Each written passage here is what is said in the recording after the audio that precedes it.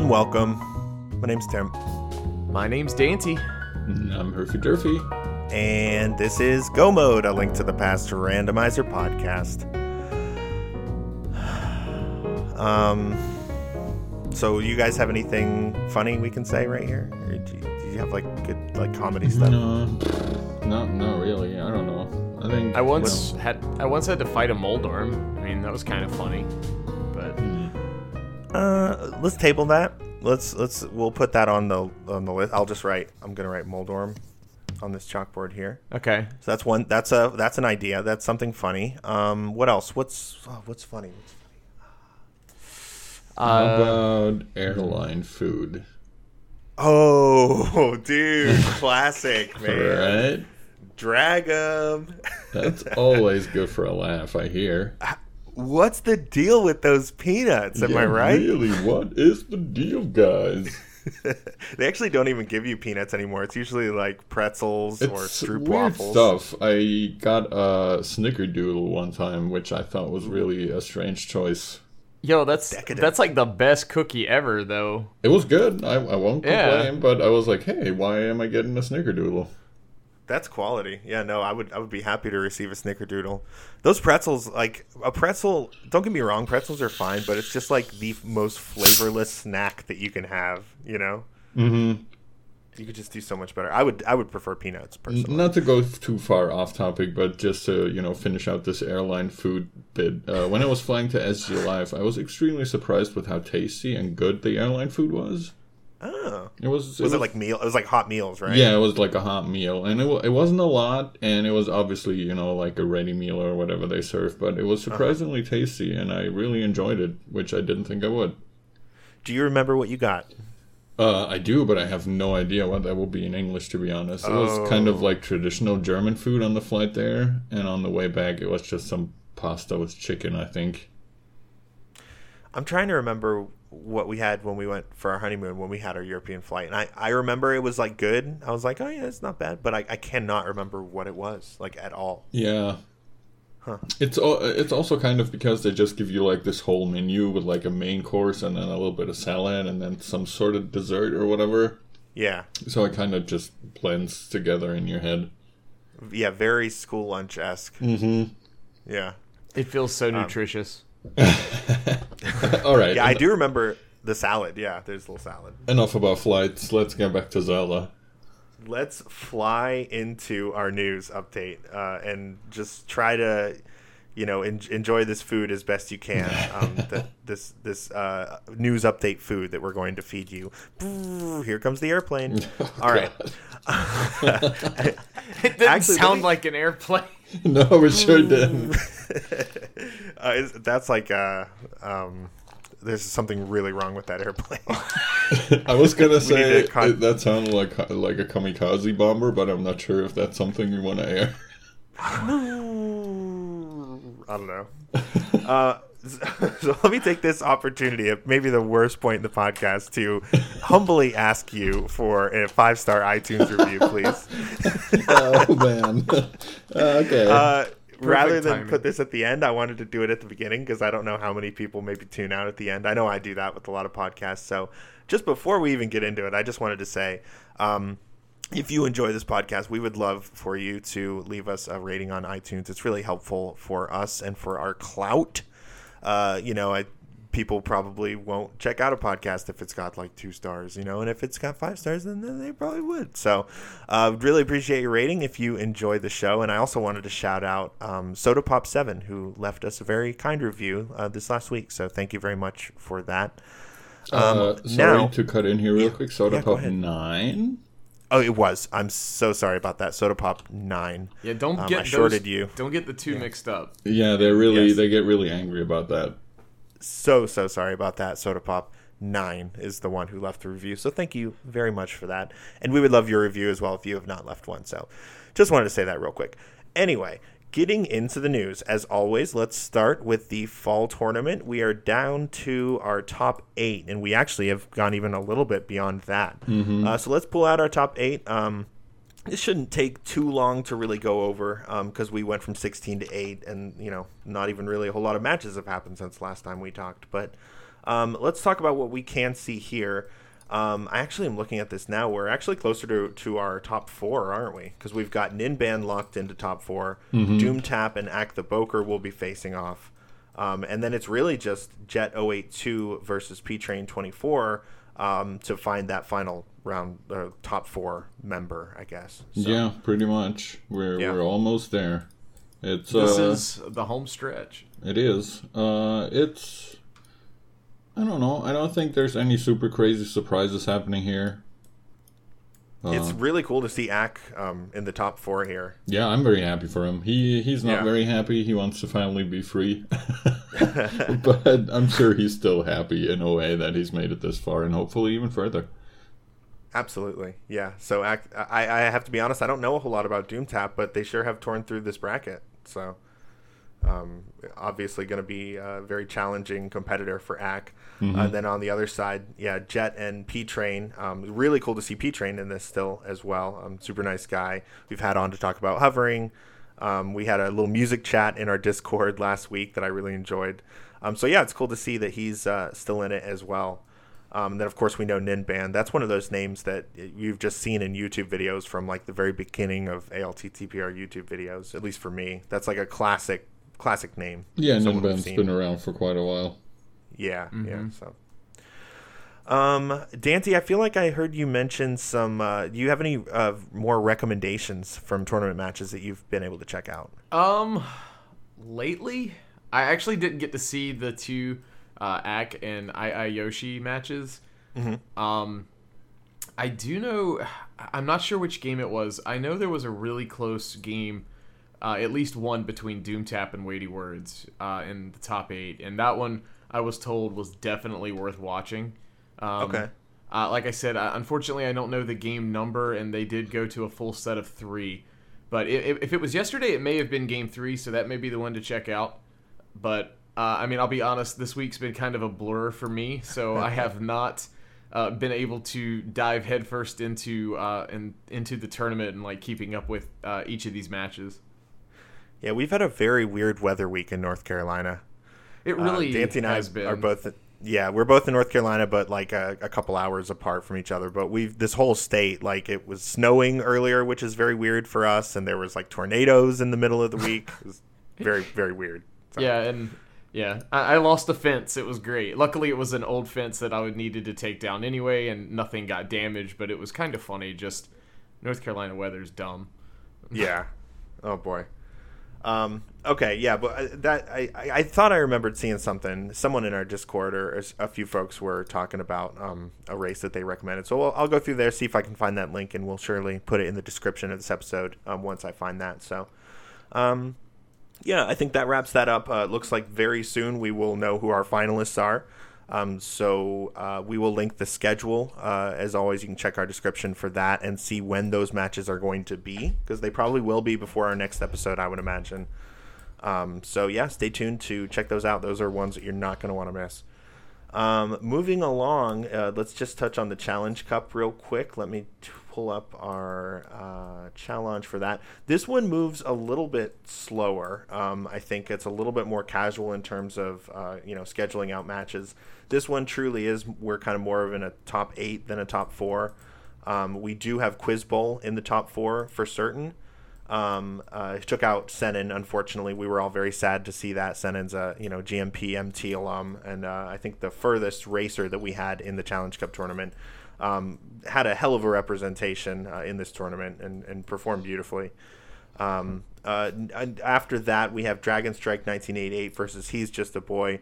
And I have to apologize to He's Just a Boy, because when we were talking about my own bracket speculation and what I thought might happen, I noted that that Trip, when he inevitably, if he did beat me, would probably have to go up against PRD Wong or Pretty Wrong. And I kind of just discounted that anyone could take out PRD Wong, because I know that racer is so strong.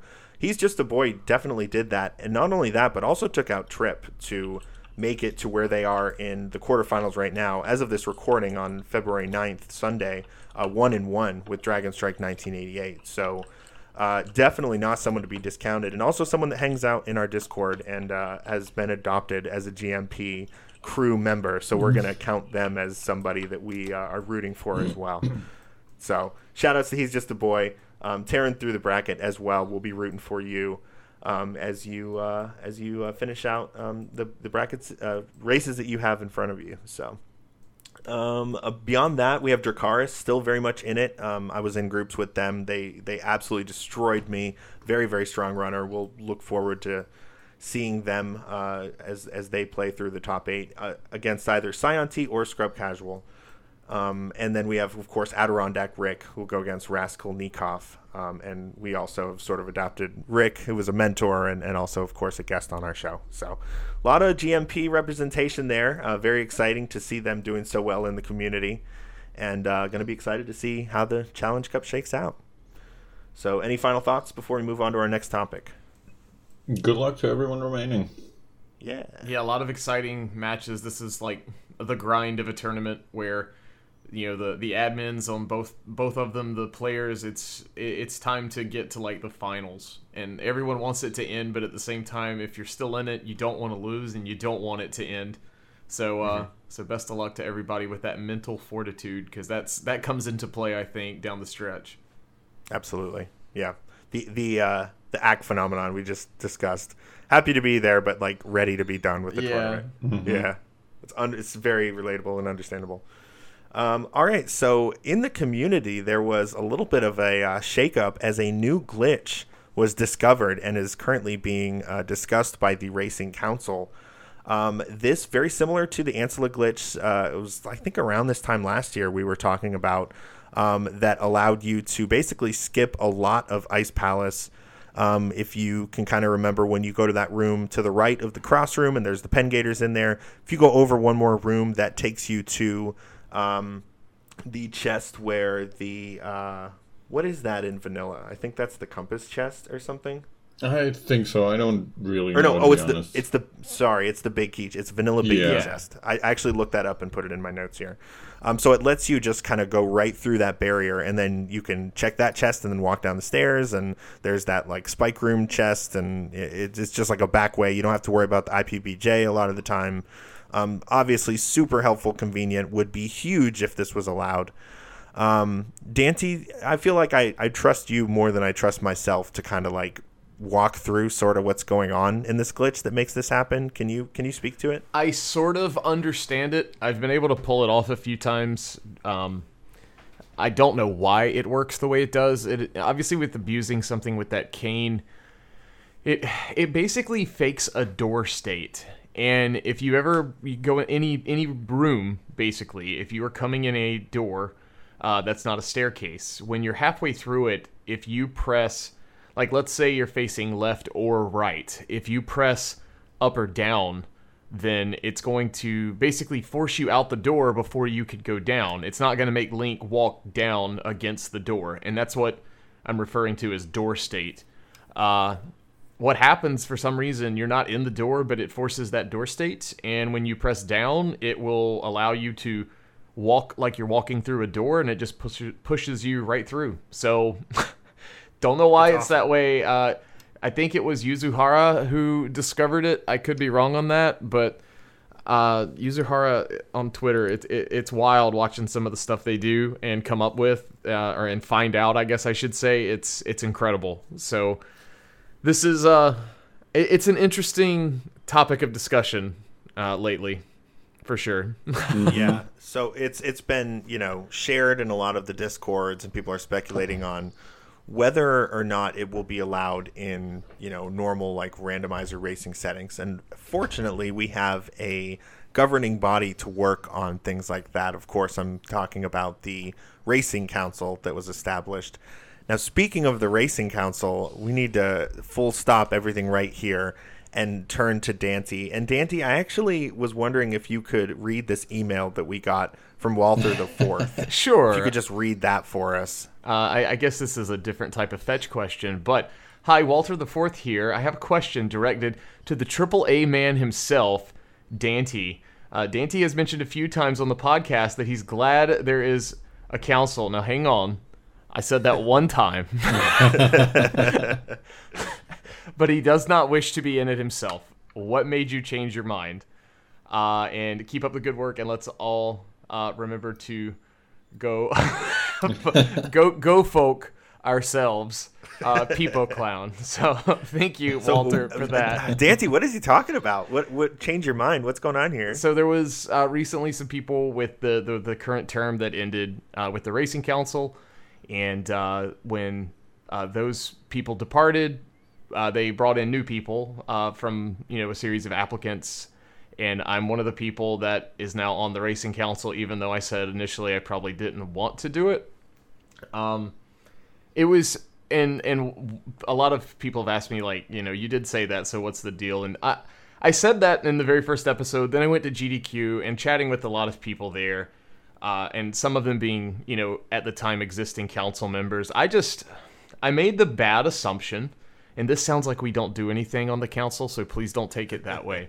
I made the bad assumption that, like, people just threw their entire life into, like, this, and there was, like, this, constant discussion of what was going on and things that needed to be done. And it's not quite like that. It's, there's a lot of discussion. It's a lot of healthy discussion as well, especially with this new glitch and with the tasks we've been given with the start of this new term. But it's not quite as, I'm not going to say in-depth, that's a bad word, but it's not as life-consuming as I initially envisioned it. So after having some conversations with people, I said, you know what, I'll throw my hat in the ring, and if it was one of those things of, if it's meant to be, it'll happen, I'm not going to sweat over it. And then when the announcement came out that I was in, I was like, oh, this is cool. I don't take the responsibility lightly, and I may only be here for one term, but we'll see how it goes, and I'm looking forward to it.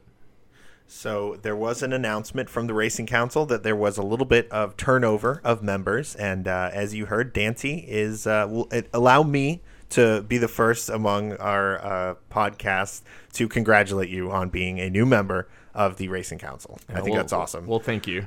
I do just want to say, that obviously you guys, as the Racing Council, deliberate on things, and it's not always public knowledge. And then you come on this show and announce things very publicly. There's obviously a little bit of a divide between, those responsibilities and this. So we are going to press and prod you for information as much as we possibly can, but we also do respect, your dual responsibilities and that, you don't always want to be pestered about what you guys are talking about in there. And I know that you'll, when you are able to and allowed to, be able to share things with us. But I do love that we have someone on this show who has a direct, direct association as a part of the governing body that decides all this stuff. I think that's super awesome. And again, congrats. Well, thank you. And I do want to say this about the council, and I'm not saying anyone here or myself has had this, you mentioned the secrecy thing. I don't want anybody to think, and this is me speaking, I don't want anybody to think that the Racing Council is this group of racers that are wearing these dark cloaks and you don't know what we're talking about. Like, we're racers like you are. And the reason that the admins, I think, basically have done this is so that there's a group of people who can collaboratively make a decision on certain things, as they announced in the past. And that way, some of the admins that don't race on the daily, the weekly, the monthly, etc., as far as like how often they do it, this way, the players are the ones helping to decide what is competitively viable and, allowable. So, viable is not the right word, but allowable is. So, but yeah, that's kind of why we're here, and we're just players. That's basically it. It's not some big secret organization. Yeah, that's so funny when you said like standing around in dark cloaks. I was like, God, that really is kind of what I sort of imagine in my head when I think about this council. I don't know why. The council word is like.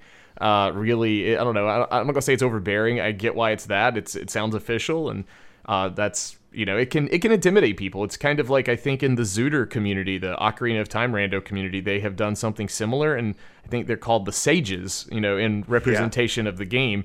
So I mean, it's just it's a title, and that's like I said, looking forward to doing as much as I can to further and help the community. Very cool.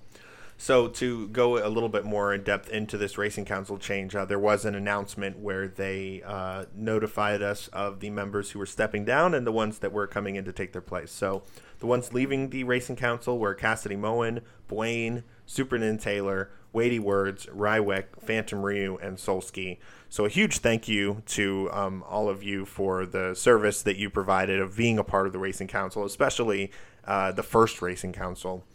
And then we have our new members. Of course, we have Dante, but we also have P-Train, Big Dunka, Scary Olive, Walter the Fourth, Jem, and Mrs. Metroid. And all of those people were at least somewhat familiar in name to me, and there's a lot of accomplished people coming in there. Walter the Fourth, very good runner. We'll hear from him more with some of the questions we have in our fetch questions. Jem, obviously, an explosive randomizer player, one of the best to do it. Big Dunka put together that 50,000 seed data and also the tracker that's been sort of all the rage now. P-Train, of course, we've met, on the show. Mrs. Metroid, affiliated with Speed Gaming, working closely with them. I assume that's kind of be part of her kind of contribution to the Racing Council. Everyone on the Racing Council is coming in. You can understand why they were added for either their unique perspective or their skill level, or just kind of their perspective. But it's cool that they're able to keep it fresh like that, and it's not just the same people getting burnt out and bitter or whatever. It's kind of a volunteer thing where we're switching people out. And if you ever want to see the current roster, I guess we have that. We have that available in the description. I've actually put together a page on our website that just kind of keeps track of everybody, current and former members. So if you just Google like ALTTPR Racing Council, it should be the first thing that comes up. So check that out if you ever want to contact any of these folks or anything like that. But it was cool to see that announcement. And to go back to what we were talking about before, these are the folks, this new group, I would assume. Dante, maybe you can confirm or deny this, is kind of your first challenge of trying to figure out this glitch and if it's going to be allowed or not. Is that safe to assume? Yeah, that's on the docket. There's a couple of things. I'm not sure if I can say it. I'll be vague. There's just some small straggling things that from the initial council that with everything that had been cropping up just didn't get done or finished, I guess, or polished. Didn't come to a conclusion. Yeah, and maybe. It's kind of just basically stating this is what we do, and that's what we need to polish that up right after this glitch. So we'll we're talking about it. Obviously, this is everyone's hobby. Everyone obviously has full-time jobs, full-time school, or something along those lines, and it's something at least like that. So it's not always like we're in there talking 24/7. It's contribute to the conversation, come back and read it when you can, and I think we're calling for a vote soon on that. So we'll have something for the community, hopefully soon. TM. Yeah. Very cool. And if that does get approved, we'll teach you how to do it, and it'll definitely be a big part of the meta is, knowing this glitch and when to utilize it and being able to skip a huge Trotta Ice Palace. I'm pretty stoked about that personally. So we'll definitely be coming back to that. Cool. And was there anything else for news? Herf, you said you had something? I have one last thing that I want to add. I want to give a big shout out to one of our previous guests, Blaine, for, according to speedrun.com, 6 days ago, taking the world record in the All Dungeons Restricted Major Glitches category of Zelda NMG. Or rather, RMG as it is. Woo! All right, GG. With a time of 1 hour, 10 minutes, and 45 seconds, 8 seconds before second place, with one more blue ball than the second place. So he's got some time saves left. But very good. Very proud of our boy. Good job, Wayne. Yeah, GG Wayne. That's awesome. Very good. All right, let's set up our features. So we are tackling the rest of the bosses that we didn't get to in our bosses part 1 alphabetically. That was A through H, Aghanim 1 through Homosaur King. This time we are tackling the rest of them, and I think the rest of the crew has a lot more difficult bosses, the ones that we're about to talk about here. So get out your notepads, fire up your practice hacks, and get ready to try these. So Of course, we've got Error on for that. Extremely accomplished runner, has a bunch of really great info for us. Anything else y'all can think of before we jump into interview world? I'm ready for interview world because this is like this. I got a lot out of this before I was, in the host category. I was listening to this and I got a lot out of it. So I'm really looking forward to this one or part 2 to finish these bosses up. Mm-hmm. Beautiful. All right. Well, let's all move this rock and let's turn around backwards and let's just fall right down backwards into it. All right. Just trust fall into it. Let's go.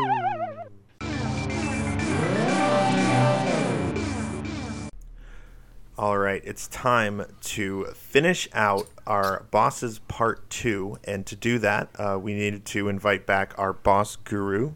So we are joined again by Error. Ari, how you doing? Yo, I'm doing great. Thanks very much. It's been too long. It has been too long. We've had like a whole year in between and the GDQ and a couple other things. There's been a lot of stuff happening while you were gone. Yeah. Yeah, we switched out hosts on you, so we got another host to come in and listen. Yeah. Sorry, go ahead. What a change up. All for me. Yeah, quite the change up. So for those of you who haven't checked out our part 1 on bosses A through H, was it G or A? Yeah, it was A through H because we had Helmsword King in there. Go back and listen to that, and Ari gives a little bit of a bio and introduction to his, kind of how he's associated with Rando and also the NMG speedrun route. Currently 4th place in the world record in the times there for that, I believe, correct? Yep, correct.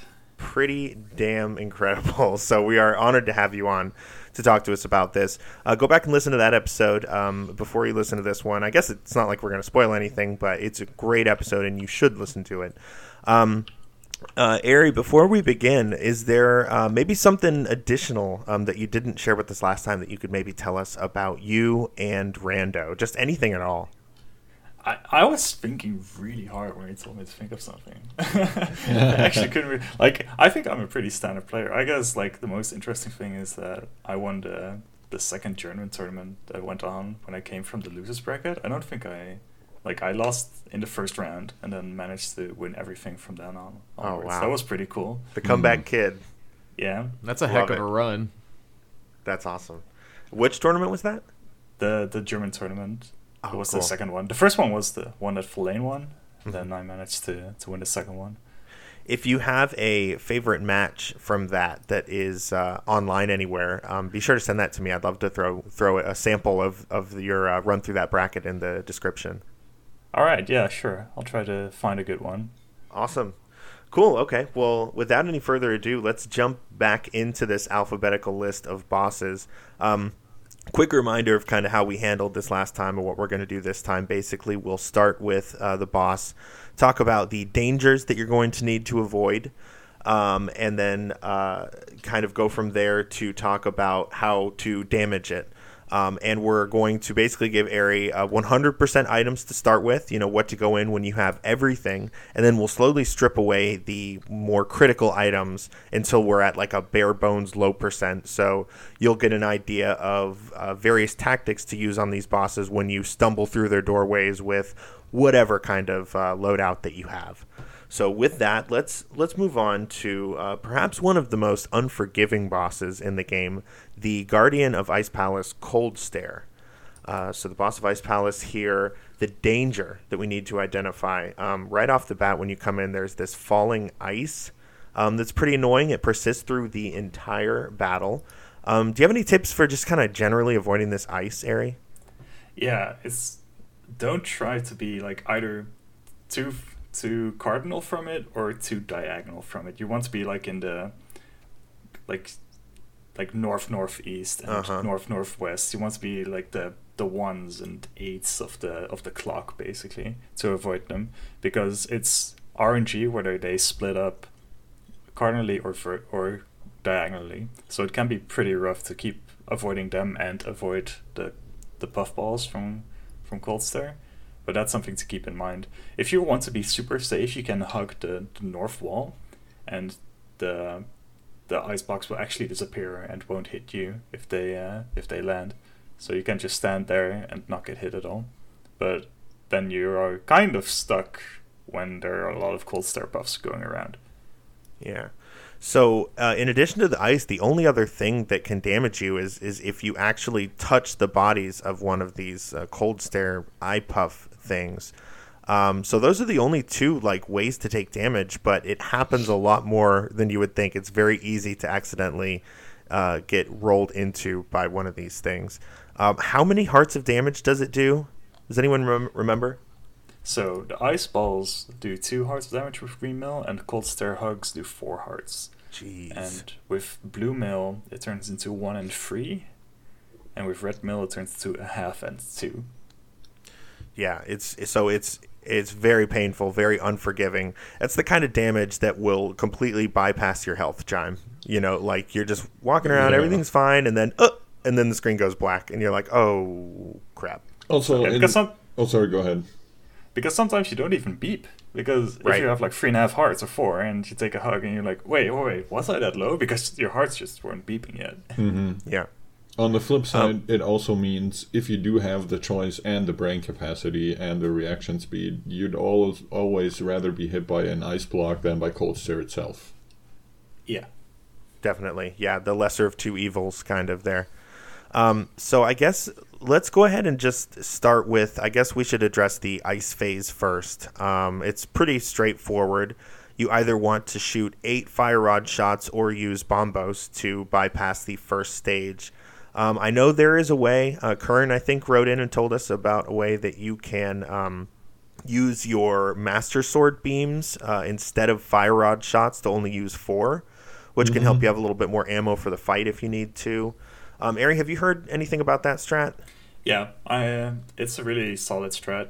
You need to basically have a nice rhythm of fire rod shot, sword beam, fire rod shot, sword beam, and then the sword beam hit applies the fire rod. So usually the ice is like immune to anything that is not fire based, but somehow it just applies the fire rod shot again. It takes a little bit of practice to really. I'm not really sure how to really describe the rhythm that you need to have. Mm-hmm. But with a little bit of practice, you can get it pretty consistently that you can save either 2, 3, or 4 fire rod shots, and that will help a lot during the fight itself. That's cool.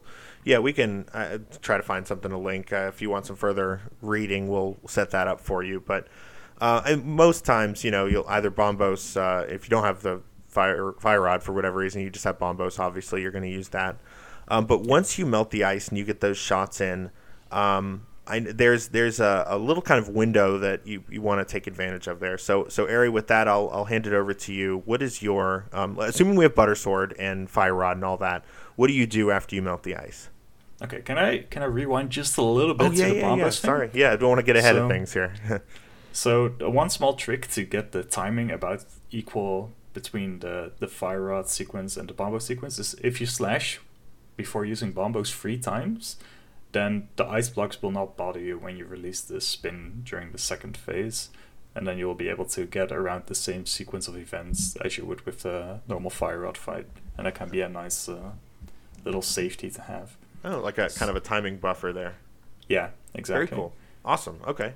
Very nice. So, assuming you have Gold Sword, if you spin from the bottom left of Cold Stare, just a little bit more low than left, you'll be able to knock him to the wall and then slash him 3 times from the left, and then he'll die. And usually if you don't stand too high while slashing, you'll be able to keep them grouped together, and that's usually a thing that you want to keep doing during Cold Stare fights. If you're not too comfortable with some of the more advanced strats, if you manage to slash him from a bit lower than would seem natural, you can keep them into the corner and they won't like escape downwards, and that's a solid strat to have. So with Gold Sword you only need to do 4 hits, so one of them is the spin, and then 3 more slashes will kill them all. And they're all grouped up right there, so it's pretty easy to just one right after the other and kill them all in the corner there. Yeah, exactly. Awesome. Okay. And if you have Tempered, is that like a huge downgrade? Is there a big difference there, or is it same kind of idea? You can do the same kind of idea, but then it's 6 slashes, which does take a bit longer, and you will have to dodge another ice block that is falling. So it can be a little tricky to get it consistent with 6 slashes. If you have any fire rod shots left, either by doing the beam glitch or by having half magic, you can also kill them with extra fire rod shots to spam that. That's a good save option. If you want a really consistent fight, you can learn like either a single poke strat or a double poke strat. The double poke is really hard to learn to get consistent at. The single poke is not too bad. To get good at that, it would probably take the same amount of time as it would take to get good at like the 6 slash, as it is usually called. The one trick is to try to like get them in the same spot always after the spin, and then with the poke dash you want to hold the dash button a little bit longer than you're used to with poke dashes, because you have to hit all 3 of the Cold Stare puffs, and that can be a little tricky. So it is really easy to just tap it and release the poke, because not all of them get hit evenly or something. It's kind of weird. I gotcha. Yeah, that's kind of getting too advanced maybe. But usually with tempered, you just like spin them and then keep slashing. And if one or 2 of them escape, it's not too bad, because like as long as 1 or 2 of them are dead, the fight gets so much easier. It's only a really bad fight if they all escape and hit you, and you have to keep dodging everything. If you need to clean it up, it's really not that bad. Yeah, so I guess with that's kind of a good transition. Do you want to talk maybe a little bit about like the movement of these balls? That because I know there are certain rules to kind of how they move around, and I think knowing that can maybe make it a little easier to try to avoid them. Yeah, so normally they only move diagonally, but once in a while they will actually be able to just charge at you. They speed up and charge at you straight, so they can even move like currently straight to you, or like horizontally or vertically, or any angle. So you need to be really aware of that you're not always as safe as you think you are. I also wanted to go back. You mentioned, spamming fire rod shots, and when they're all grouped together, how that can be useful. I have noticed at certain times when you shoot a fire rod shot and it hits one of them and the fire remains, you can sometimes damage 2 of them with 1 shot. Do you know exactly what the criteria is to trigger that? Because I feel like it's lucky when it happens for me. I don't know necessarily how to take advantage. I think it has to do with the same thing that affects Spooky, so it depends on the ancilla of the. Yeah. Oh, so it might as well be magic. Yeah, I exactly. can't set that up. Like I'm not exactly sure how you can influence that to make sure it always happens. Okay. One thing I've found to try and influence that, and this is by no means consistent, but it does help if, say you're on Fighter Sword, but you have half magic or something. If you get a spin, and instead of spinning them to the top right, and you spin them to the left, for some reason firing that fire rod from right to left has at least in my experience, it seems that it has a higher probability of damaging multiple with the splash. And someone pointed that out to me, and I've tested it a little bit, and it's not something that I've got a exact strategy for, because it's not something I don't think a lot of people would practice, because it's not ideal. But I guess, Ari, if you get in the practice hack, try that out and see. I think you're much more experienced with Cold Stare than me, but when you get the time, see if there's like any consistencies to that you can pick up on. That is really interesting. I'll give that a shot. That's cool. So, unfortunately, I know you're having a lot of fun with this fire rod, but I'm going to go ahead and yoink it out of your hands. No more fire rod. So, So here's some good news about most times, and I think most people listening to this, when they face off against Cold Stare, they will have a hammer. Because normally Ice Palace Logic requires you to have that heading down there. Not always, but usually you will. So do you have any tips for hammer, master sword, fighter sword, God help you, how to handle the battle when you don't have the tempered or fire rod? Yeah, so the base principle is still the same. You try to keep them in the corner, and then you would either, like if you have the boots, you would try to do a double poke into hammer optimally, but even if you just do slash, and then at some point like hammer them, you will be able to whittle them down pretty easily because the hammer does the same damage as Tempered Sword, so you only need a couple of hammers. And again, once you clean one or two of them up, the rest is not as bad as it might seem. It's only really once you get into Fighter Sword only or something that it takes a really long time to get him down. And that's like in really awful situations that are not in normal randomizer anyway, because you otherwise always have hammer. Yeah, and if I'm reading this damage table right, you actually can't even damage Cold Stare with a regular Fighter Sword swing. You have to use a Spin Slash. Yeah, exactly. And enjoy spinning 16 times per buff. You're going to get dizzy. But I guess, I mean, logically that could be required, couldn't it? No, because you always have the hammer. Like, oh, yeah. Okay, you have to have the hammer. I mean, in entrance and stuff, yeah, it would be possible, but those are usually for more experienced players anyway. Yeah. Well, I feel like that was really helpful and a really good overview. Is there anything else anyone here has that they might want to say before we move on to our next alphabetical boss? If you have magic left and have cape, you can just stand into a corner, use cape, and then keep on slashing. Because as long as you're doing something while having the cape active, you don't actually drain magic. So if you just stand in a corner, keep swinging, you'll never run out of magic and keep them in a corner. Good to know. Very, very good. Okay. I could see using that in Desperation for sure if things get pretty bad.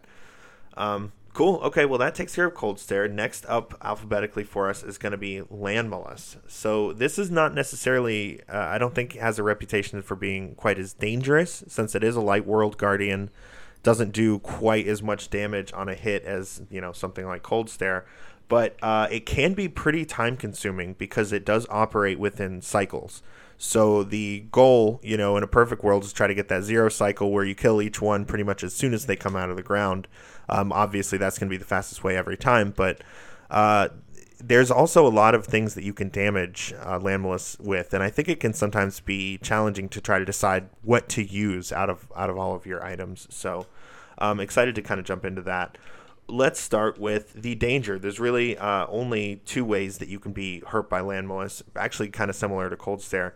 The first is any time that Landmalice, one of these 3 worms, comes out of the ground, it's going to shoot dirt clods out. As far as how these dirt clods behave, Error, can you kind of speak to that for us? Yeah, so when Lamo pops out, it shoots like 4 clods in like diagonals. Mm-hmm. Once there's only 1 Lamo left, it enrages, and then it will shoot in like all 8 directions, so both coronally and diagonally. What makes you use that term enrage?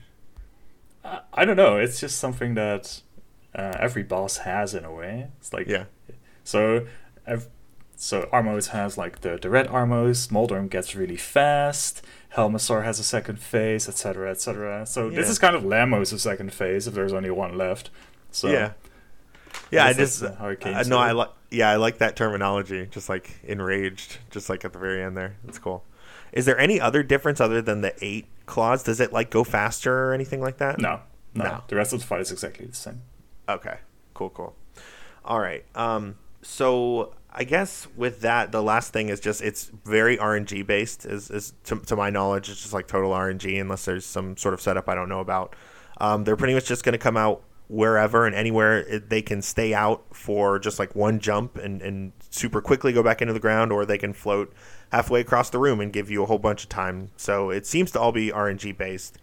Okay. Yeah, go ahead. Okay, let's go. So Lamos can pretty much, like from their starting point, they can pretty much almost go to any other spot in the room. So I think there's like 64 spots in the room where they can jump to, or where they can either spawn or jump to from, or maybe not necessarily spawn. I think there's like the edge where they can't really spawn. But in principle, there's like a set amount where they can spawn, and then there's the entire room where they can go to. The first cycle is different because they always spawn from the same spot in the first cycle. So that's where you want to do the most damage as possible, either with your Silvers or Fire Sword or Fire Rod or whatever. So the rest of the fight should be the cleanup as long as you have decent equipment. So that's really what you want to look out for. So even though where they go to, even in the first cycle, is random, like the starting point is always the same. So you can have a setup for it, and that's what we're probably going to look at. Yeah. I think it's time if you want to go ahead and jump into that. All right. So if you have boots, the setup with like Silvers or Fire Rod is really easy. You like dash up and then like buffer up for like 1 frame. So you either like press up and slash, or like a bit diagonal and slash. So you're just a little bit higher than you would be where you land when you bonk. And then when you see the dirt piles like grow at some point, right? Mm-hmm. When the pile from the second Lamo grows to the second size, that's when you want to fire your shot left, and then it will hit right when it spawns. And then you have like this rhythm to it where you shoot to the left, move a bit to the left, shoot to the right, move a bit to the right, and then shoot down. And then you will have like a 1 cycle with silver arrows. Gotcha. Yeah, that's the one nice thing that I've noticed is that it does have a consistent timing to the sprites and how they move and when it comes out. So if you know that, like Ari's saying, and you know when to shoot those shots so that it lines up every single time and you get them right when they come out. Yeah. Beautiful. All right, now let's say we don't have the silvers. What do you go to next? Probably Fire Rod, right? Yeah, with Fire Rod, I would probably do the same thing. You can also try to hit them from above, but it's a bit more dangerous because you still have to avoid the diagonal shots from the Lamos. So it's easy to like go to the right too soon and get hit by that. So I kind of do the same thing with Fire Rod, where I stay in the middle and then do like 2 Fire Rod shots to the left, 2 Fire Rod shots to the right, and then like try to improvise a little bit on the last one, because the last one is a bit harder to really get a solid read on where it's going. Mm-hmm. All right, so I know this is sort of weird, but let's say you don't have silvers or Fire Rod, but you do have the best sword. What do you do there? You just try to slash. Slash around. I think you would try to get 1 slash on Lamo per cycle, so you don't really go for like a kill necessarily in the first cycle. You just it's most important to kill the last one, because that one spawns last again in the second cycle as well. So it's fine if you leave the first 2 alive and then kill the last one, and then the first 2 will spawn earlier than the last one would, so you save a little bit of time in that sense. Oh, that's interesting. I hadn't thought about that. That's cool. So more like evenly distributing the damage instead of just like chasing one down and then chasing another one down, because that takes more cycles. Yeah, because if you get a short hop in the second cycle on a Lamo that still has full health, it's really hard to get 2 hits on it. So in that sense, you want to try to divide as much as possible. That makes sense. That's cool.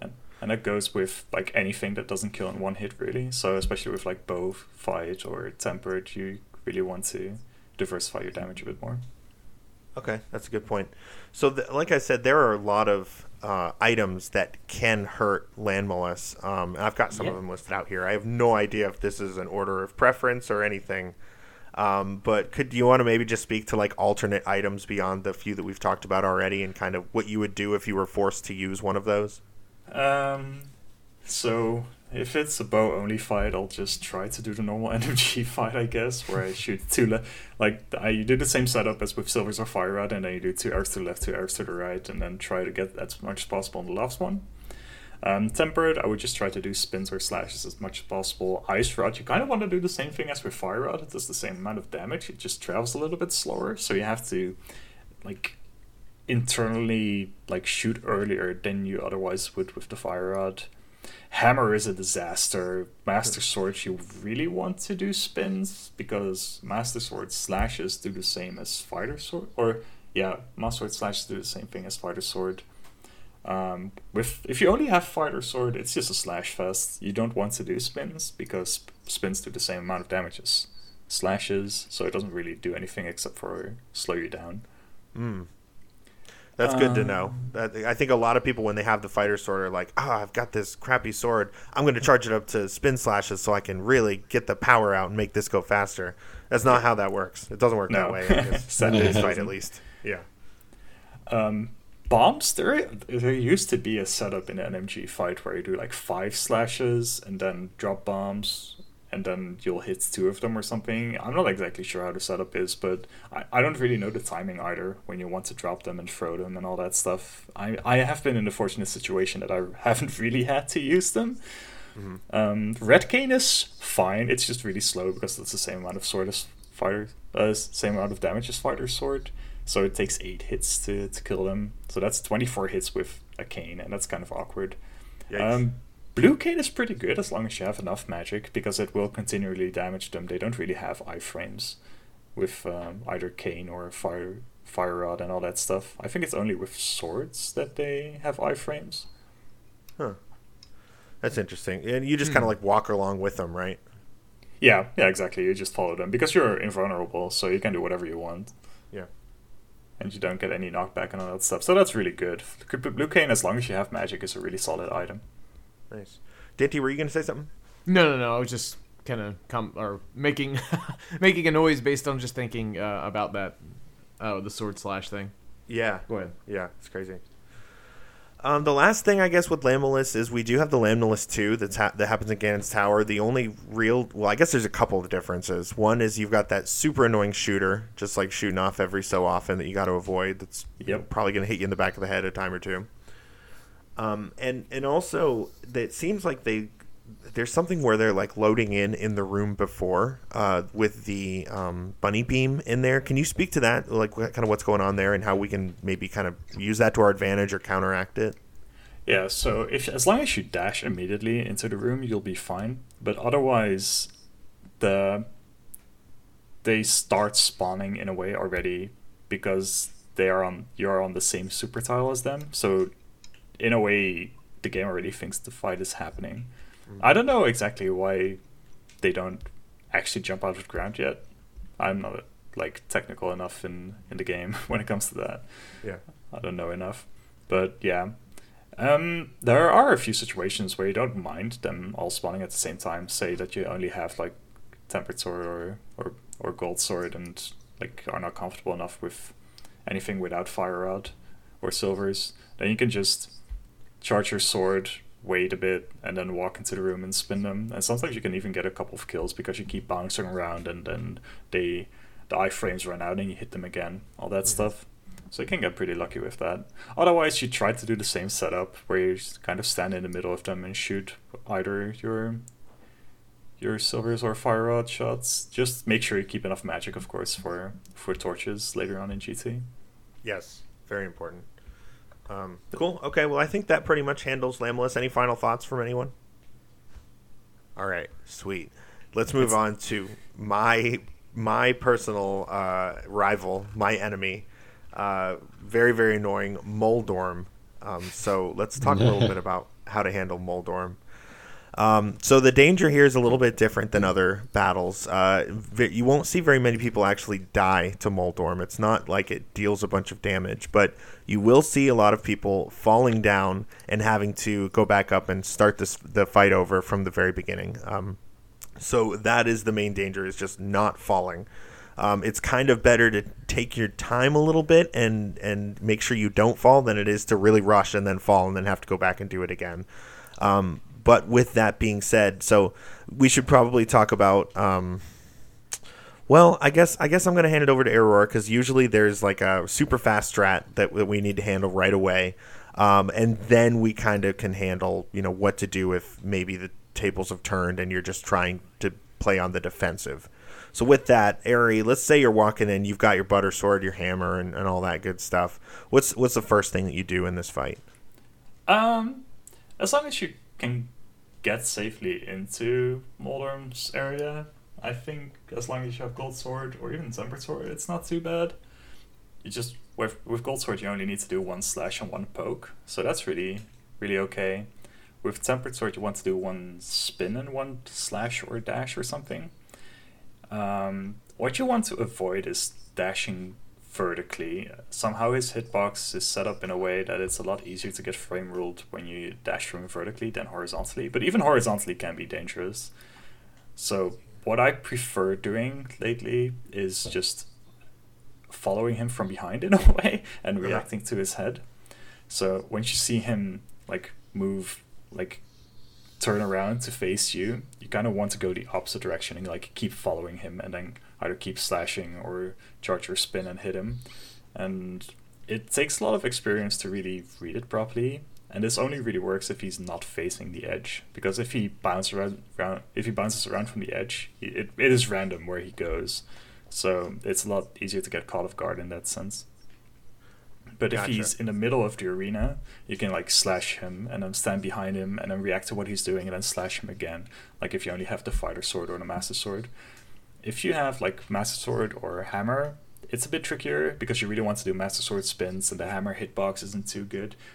So you need to do like free master sword spins, free hammer hits. The good part is that as long as you succeed with that, he doesn't enrage. And again, like he speeds up so much on the last hit if you only have fighter sword, and it makes the fight a lot harder and a lot more unpredictable as well. I would recommend just taking it easy. If he's like bouncing around near the edge, just wait. At some point, he will have a period where he will always face towards you. So he won't always just keep bouncing around. If he's on the left side, it can be pretty tricky, but sometimes you can just stand below the pit in the middle and charge your spin and release it.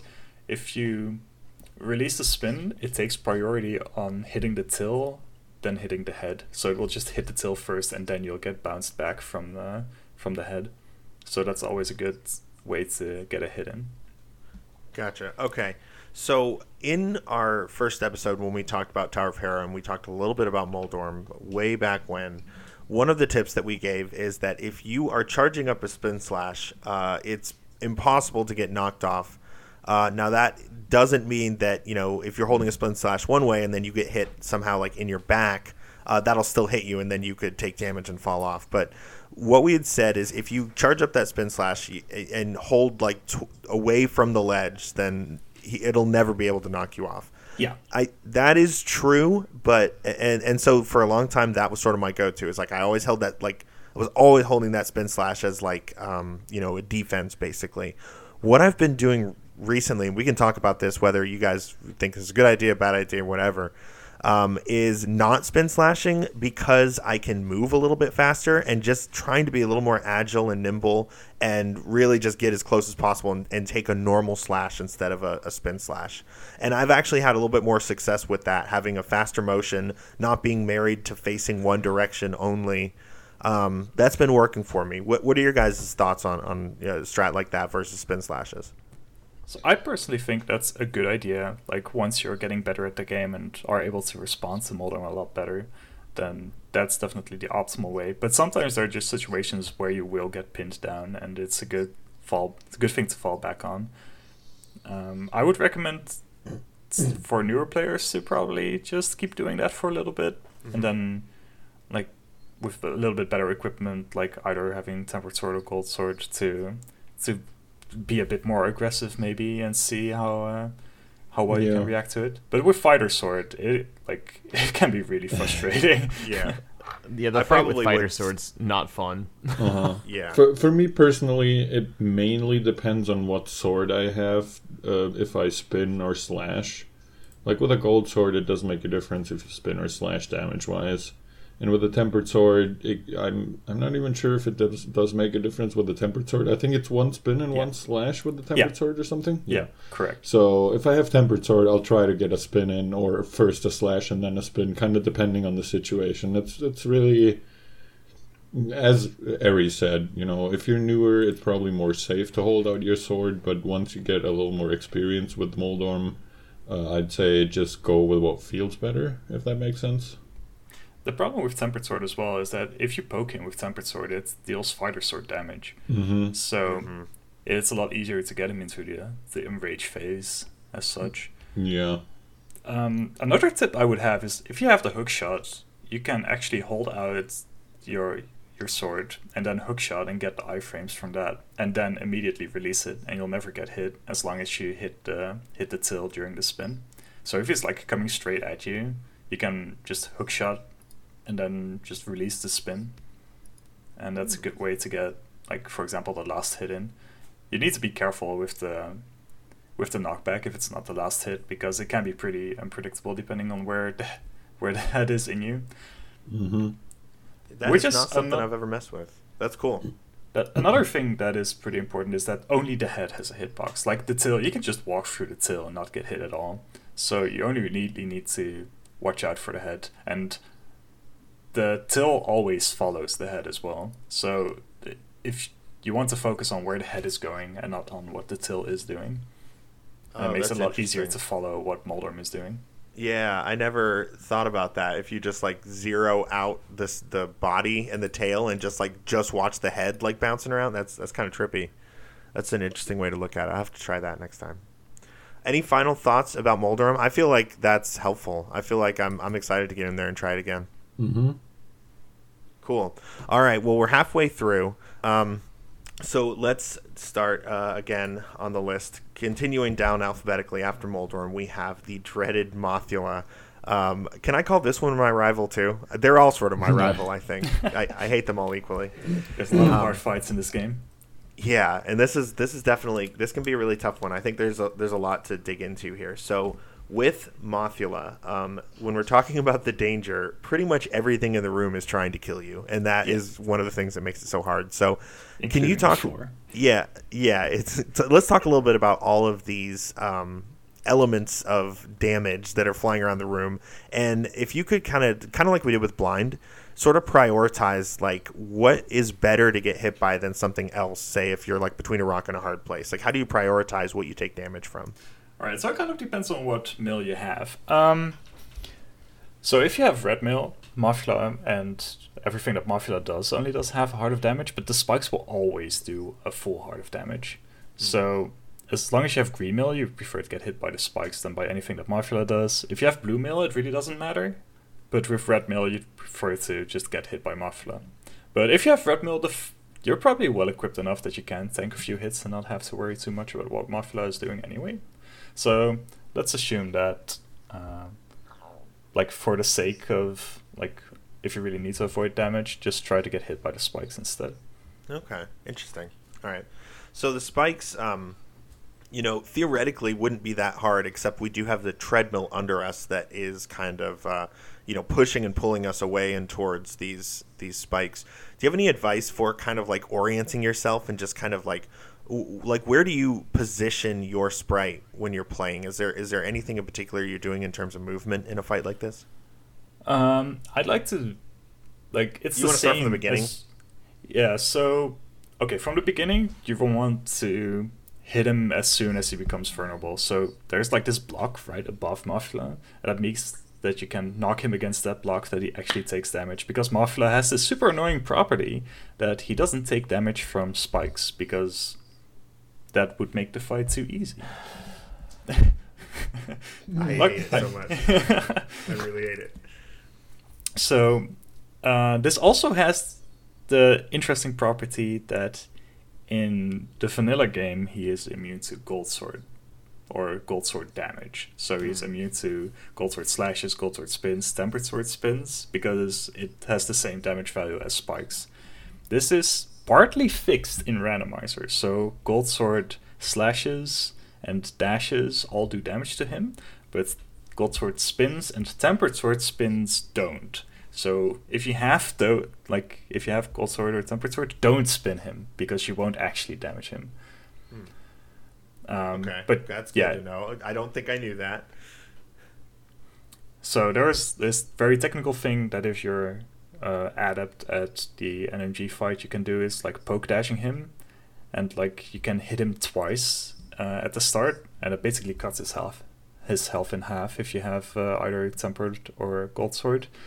But usually you just want to hit him away from the spikes, and you want to, if he's on the side, you want to stand really on the wall side, so you can slash him towards the middle. And it's really trying to avoid the spikes as much as possible and hitting him towards the free area.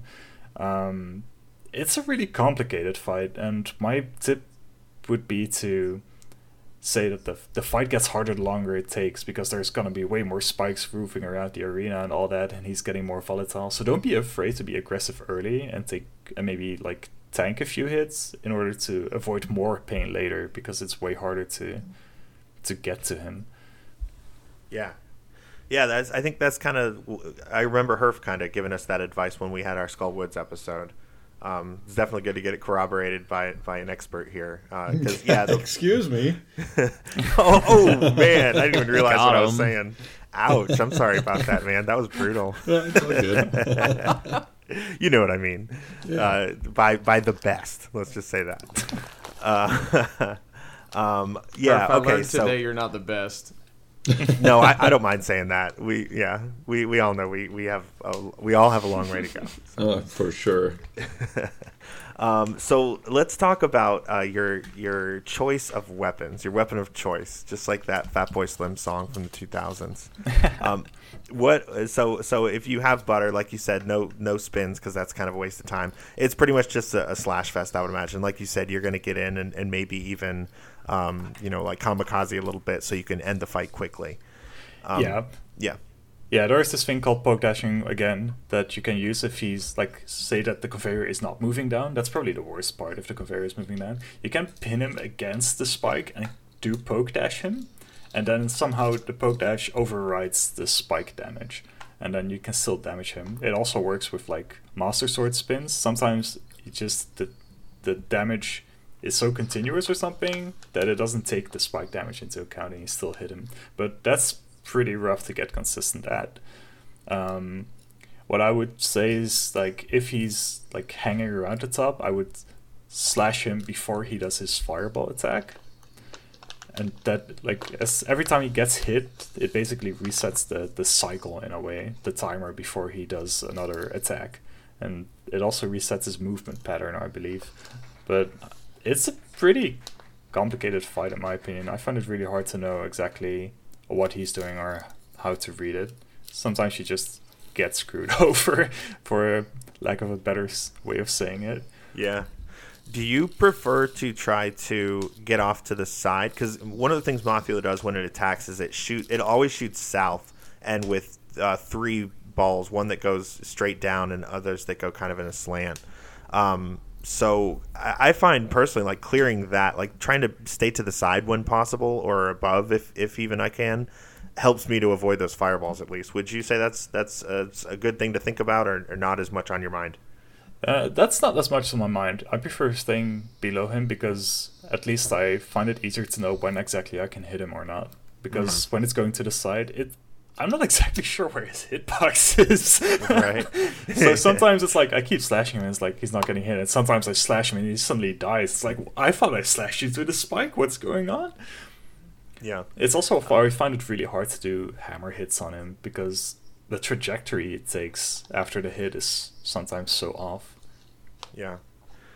Do you have any advice to try to avoid the negating of damage by hitting the spikes? Is it just as simple as, like, don't hit them into spikes, or is there something more to kind of look at? Yeah, aside from poke dashing and try to hit him towards the middle of the room, it's really hard to say what you can do. So sometimes I just try to hit him before he does his attack just to reset his movement in a way. Otherwise, it takes so much experience to really figure out the feel for it. And especially with lower equipment, the fight is so different every single time because he has like RNG in his movement, and the spikes are RNG as well, like depending on which spike moves first and stuff. It's a really complicated fight. Yeah.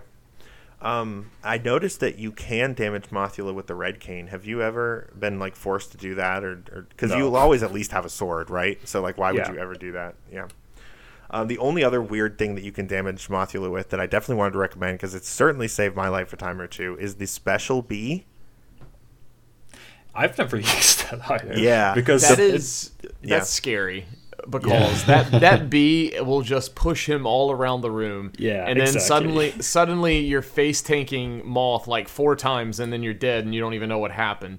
I'm speaking from experience there. So the bee, I've never once found the bee to be like super useful, like in saving time, unless I like was going through an Enemizer like spiral cave. But yeah, with Moth, it's like it's not worth.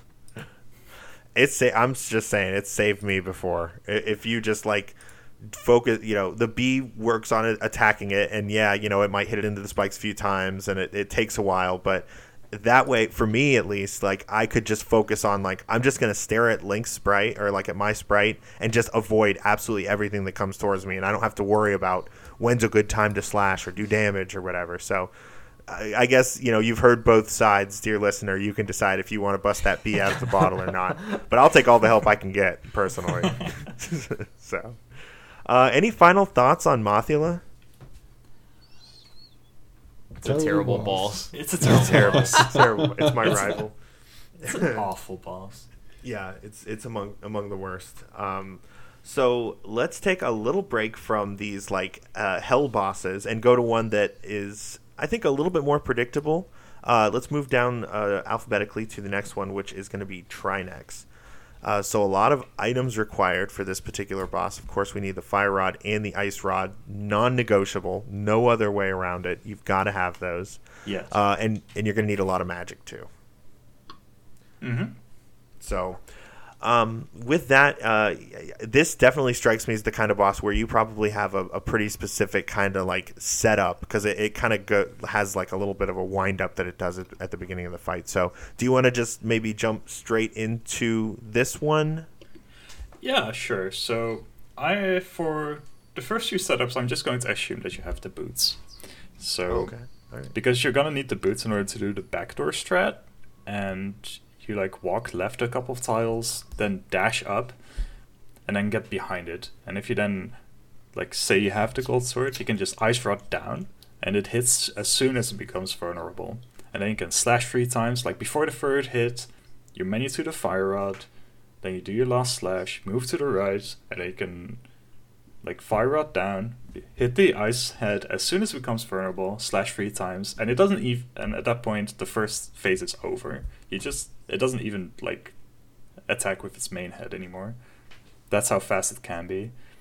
With Tempered Sword, you kind of do the same thing, but instead it's going to be like, after the Ice Rod shot, you do 4 slashes, then you do another Ice Rod shot, you menu to the Fire Rod, you slash, move to the right. The Ice Head will already have moved a little bit, so it might take a few pot shots to actually hit him, but then you dash down, do 2 slashes, and then Fire Rod him again, and then depending on how fast you Fire Rod, it actually hits twice or something, and then you might only need 1 slash, and otherwise it's 2 slashes. And then you will have to avoid the main head attack. But that's kind of like the optimal backdoor strat fight, and it's really consistent and really safe as well, as long as you properly get the dash off. It's cool too because it doesn't look like it'd be safe. Like you're getting closer to the enemy. You're standing next to some spikes. You sort of overlap with its sprite even a little bit. So it seems like it would be a lot more dangerous, like an advanced sort of thing. But it's interesting to hear that it's actually safe, because I've actually never tried it, and now I feel like I should. Yeah. Again, it's probably not something that you can just wing immediately the first time. You might need a bit of practice with it, but it really isn't that bad. And even with Master Sword, you can get a consistent setup for the Firehead, and then have an easier time improvising on the Ice Head. So with the Master Sword, you do the same thing. You dash up, you menu to the Ice Rod, and then you Ice Rod. You do 4 slashes, so that's the equal of 2 Tempered Sword slashes. Then you Ice Rod again, and then you menu to the Hammer instead. And if you do 3 hammers, you do the combined of 5 tempered hits, which is what you need for one of the heads to die. And if you menu during the last hammer to the Fire Rod, you can even like start attacking the last head as well, while the fire head is exploding. Because that's one of those annoying properties of bosses, right? Like if a part of a boss is dying, you can't actually menu while there's explosions going on. So you need to be really careful with your menus and not forget to menu before you actually kill one of the heads. Yeah, gotcha. So in terms of, talking about items that you may or may not have for this fight, it's you kind of are boxed in to be using certain items. You have to have the Fire Rod and the Ice Rod, as we said. You have to have the hammer to get into Turtle Rock. Now I understand if we did boss shuffle and things like that, that'll maybe change it up a little bit. But the vast majority of people listening and times that they play, you're going to have the hammer and you'll have both of those rods. So there's not a whole lot of variety there. I mean, I think really the only other things to keep in mind are, do you have magic versus half magic? Do you have any backups in case you need them if you miss a shot or something like that? Yeah. But yeah, that pretty much handles that. So so let's say, we take care of both the Firehead and the Icehead, and now we're dealing with the Snake. What sort of advice would you give us for this phase? I would, I kind of stand a bit below it, a little bit to the left, and then I charge a spin and wait until like the shell disappears. Like during the explosion, at some point the shell disappears, and that's when it becomes vulnerable for the last phase. Then you can release the spin, and if you're standing on the right spot, you can actually get a double hit in. And if you have Tempered or Gold Sword, you just need another slash in order to finish it, because again, it needs 5 Tempered Sword slashes or 10 Master Sword hits. So if you have Master Sword, I would probably try to get the double hit in, and then see if I can walk up and try to hammer him from the side, like hit the main body. Mm-hmm. An interesting property is that, like for the first 2 or 3 seconds, the head is vulnerable as well, but then only the middle part is vulnerable, so you need to be a bit careful. So after the first bit, you want to lead Trinex, and then walk like to the side, and then hammer the middle. So it's kind of, leading him and then dodging. Yeah. For being the final boss, and seeming so scary when you first start playing, it's actually pretty straightforward and simple once you kind of have played it a few times and have the practice. So yeah, a little bit of a break, honestly, between the 2 really tough bosses we're talking about. The one that we just talked about and the one we're about to. The last thing I'll say, just a little advice, and because I've seen some people miss this sometimes when I watch races, is the item that spawns will always be in the middle of the screen, just a little bit south of the center, rather than appearing where the boss actually died, like it usually does. So don't just stand on top of the explosion, because you're just going to waste time having to walk over and get your item. Yeah.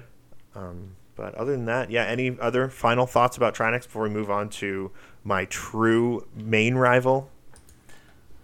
I guess if you don't have the boots, the fight is still pretty straightforward, but it's a lot more RNG depending on how the Ice and Firehead move. So you need to be a bit more careful with your shots and not try to spam too much in order to hit them with the shots and run out of magic. But there aren't really any good tips to give. It's just, be good with your menuing.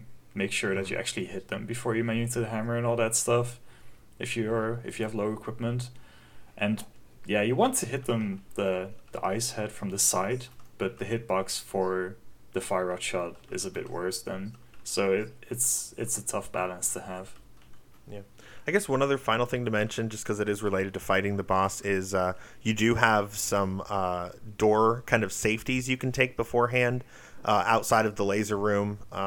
As you're making your way through Turtle Rock, you kind of have to make a decision of how comfortable you are with Trinex, and if you're afraid that you might not be able to make it, it could be a good idea to go take that door, so that if and when you die, you can come back through that and not have to go all the way through Turtle Rock again.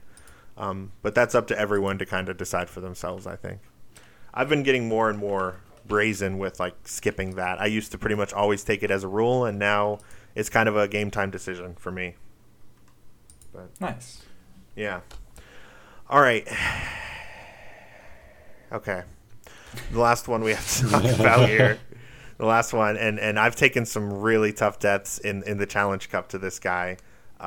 Some expected, some unexpected, but I'm really looking forward to learning more about how to take down the Guardian of Misery Mire, Vitrius, who has just so many ways to hurt you and such weird patterns, and such a long trek back to this boss if you die there. Just really, really a brutal situation all around. So, Error, let's get into killing Vitrius, and let's start with the danger. So, of all the things around that can hurt you, talk a little bit about each one, and maybe kind of prioritize damage if you would. Okay, so the thing you want to avoid the most are the little eyes. Those are the worst. They do 4 hearts of damage with Green Mill. It's the main reason why the fight is so difficult, because the goo that's around the arena isn't that bad. It's actually very beneficial for what we're trying to do in this fight. The lightning forks are really not that bad as long as you're aware of them. And they have a pretty good visual cue, and you should almost always be safe with them. They the can main have some... eye like comes out of the goo a little bit first, right? Yeah, exactly. Yeah. So sometimes you can get baited and think that you like finished all the eyeballs and it turns into its last phase, but it actually was just a little bit too late, and it does another lightning before popping out for real. Ouch. But again, that always does 2 hearts, and it's not too bad. Like, you can usually tank that. It's just be aware. Be aware. It can happen. And yeah, the big eye in the last phase also does 4 hearts of damage, but in most scenarios, you usually don't have to worry too much about that. So, Cool. yeah, the fight itself, it's like, if you have solid equipment, it should always be the same.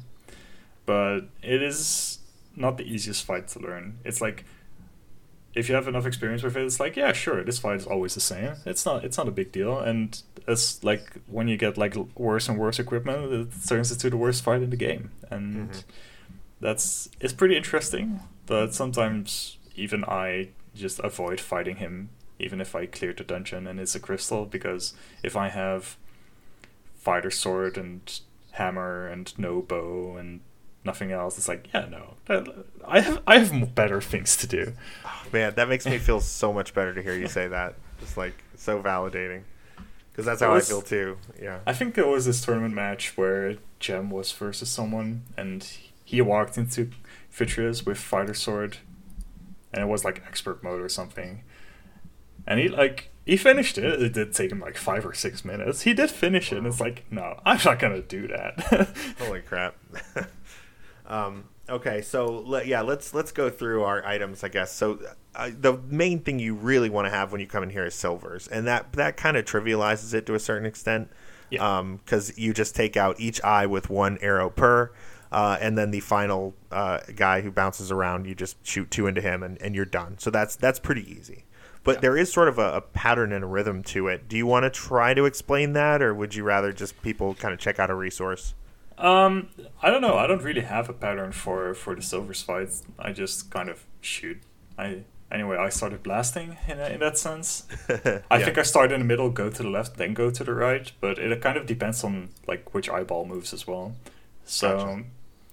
Sometimes you can like snipe an eyeball in the middle of its trajectory, and then you'll be fine. But you do have to be like aware of it being able to still send an eye at you and maybe sniping you.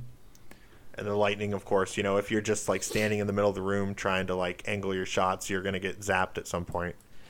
Yeah, as long as you're fast enough, it should never be able to zap you with silvers or tempered. So it's possible, and I'm legitimately asking because I've never done it. It's possible to kill all the eyes before the first lightning happens. Yes. Oh, nice. That's cool. Maybe I'll see that one day. Now, what if you don't have silvers and you just have a regular bow? Because then it takes 3 per, and that's going to be a little more time-consuming, right? Yeah. Okay, so let's assume you have either the gold sword or tempered sword here. So Okay. there's the setup that we use in the NMG fight to consistently get a 0 cycle. So I wrote it down here. So what I have here is like, I really recommend learning the damage boost strats, otherwise it's going to be a really long fight. So what you do is you move up. Can everyone maybe like get this fight in front of them? Does anyone have like a quick? Yeah, we'll put a link in the arena? description of. We'll like queue up a video to a Vitreous fight in NMG. Yeah. So if you look at the arena, you can kind of see like small diamonds made out of the blocks of the ground. So this is what I'm going to use as a visual cue for what to do during the fight. So what I do first is I move up to like the small puddle of goo that's in front of Vitreous. Like it's kind of a lonely puddle right there.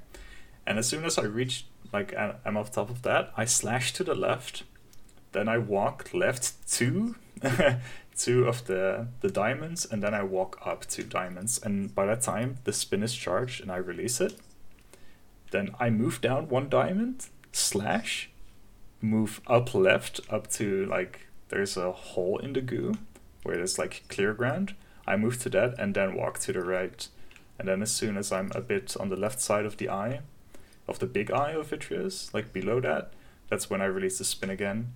Then I move down right, wait a little bit before the last slash. Then I slash, move right, up, left, and then release the spin. And then I do my cleanup with either Tempered Sword slashes, Cold Sword slashes, or the bow. And that's kind of how you want to do the NMG fight. And it will take you like 4 or 5 hearts of damage, because it is a damage boost, because you keep walking into the goo in order to avoid the damage from the small eyes. Yeah. But it is a safe way. Well, this is the safest way to do it fast. If you don't have either the cane or like the cane of Burna or Cape or Silvers. Okay, and this is if you have gold or tempered but not silvers. Yeah, which is pretty common, right? I mean, I think that probably is, a lot of the time when you're coming in, you probably have a similar setup to that. Yeah, with Master Sword it's relatively similar, but you're gonna have to do more spins, so you'll just take more damage, and you have to be a bit more aware of the eyeballs that are RNG like aggroing. But with this setup, if you do it properly, you'll never get hit by eyes. Dang. No matter which one is aggroing on you. That's very cool. That's definitely worth checking out. So we'll put a link. We'll maybe like converse and find a good fight that kind of illustrates what you're talking about and put a link to that time coded in the description. Awesome. That's very cool. So let's say that you're not able to work this out where you're doing the damage boost strats or whatever, and you've just kind of got to deal with these eyes coming at you and the lightning and the chaos of just like the vanilla boss fight, so to speak.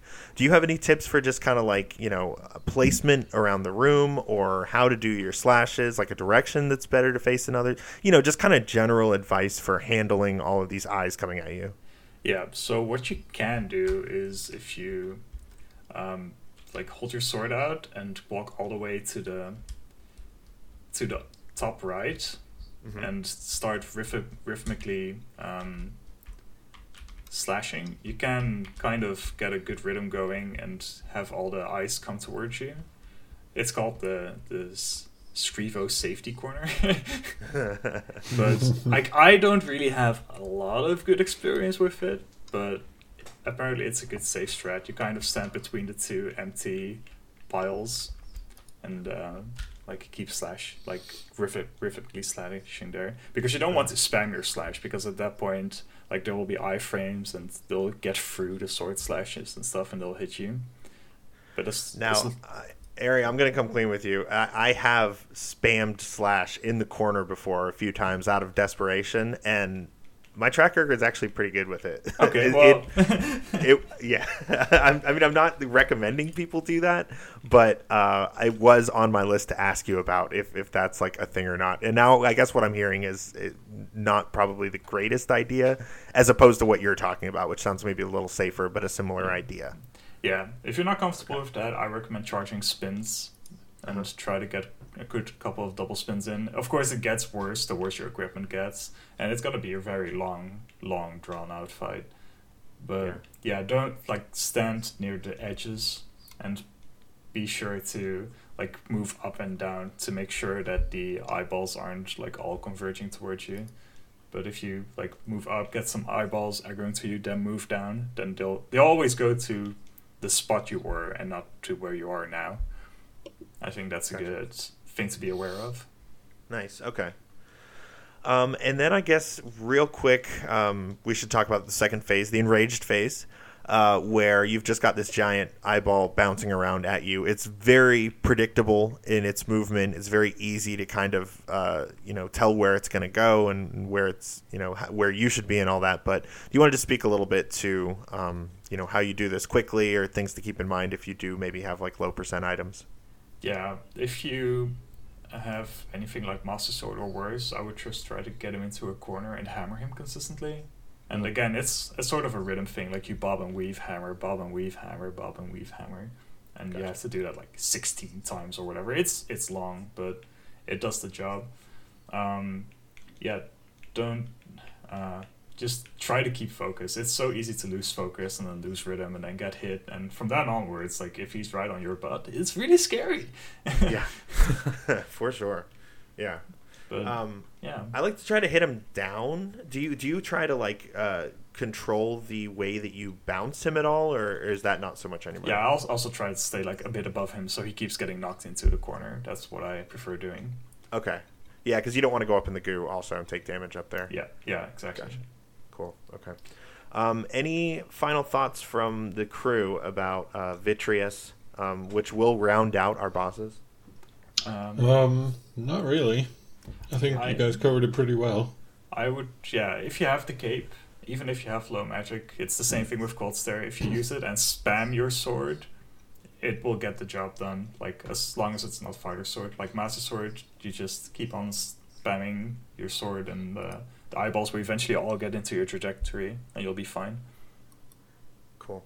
Yeah, if you're my take is, if you're really worried about phase 1, like if that's like the most nerve-wracking part for you, I mean, it is a free 8 shots if you have a bow for phase 2, but if you use that safety corner that Ari was talking about, you can kind of like have a sword buffer out, so you're only moving up and down, but you're facing left, and you could fire arrows that way. As Tim mentioned that it was 3 apiece, but you know, depending on what mode you're playing, you may have found if it's entrance, you may have found the upgrade fairy, and that's when I find that in entrance, sometimes that's when I'm thinking, all right, I've got a lot of money, I'll buy one thing, sometimes that extra 5 to 10 arrows will like bail you out.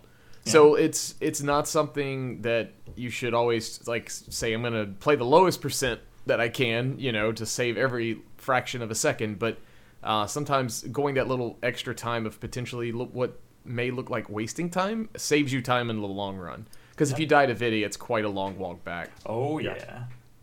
Yeah, and so there's 9 eyes. So for 3 each, you'd have to be pretty much perfect to not run out of arrows if you've only got those 30. Yeah. So yeah, that's a good point. It could be good to stock up on arrows if the situation allows for it, if you know you've got this fight coming up. Yeah, if you don't miss an arrow, it's going to be 35 arrows for like all the eyes and the big eye. So that one upgrade should be enough for that. Nice. Yeah, and then the big eye. Cool. Okay, well, not only do I feel better equipped to take on some of these more difficult bosses, but I actually feel like motivated to go like do some boss practice, and I hope everyone else does too. It's been really, really helpful to be able to, you know, get the rundown from someone as skilled as yourself and be able to ask, you know, a lot of dumb questions and stuff. So we really, really have appreciated having you on for this 2-parter. The only guest to have a 2-parter, by the way. Interesting little bit of trivia. So far, yeah, true enough. So anyone have any final thoughts on bosses or anything like that before we move on to fetch questions? And by the way, Ari, we'd love to have you on to answer some of our fetch questions that we have here. It would be a pleasure. Awesome. Cool. All right. You know, it'd be weird if you said no because we already recorded that.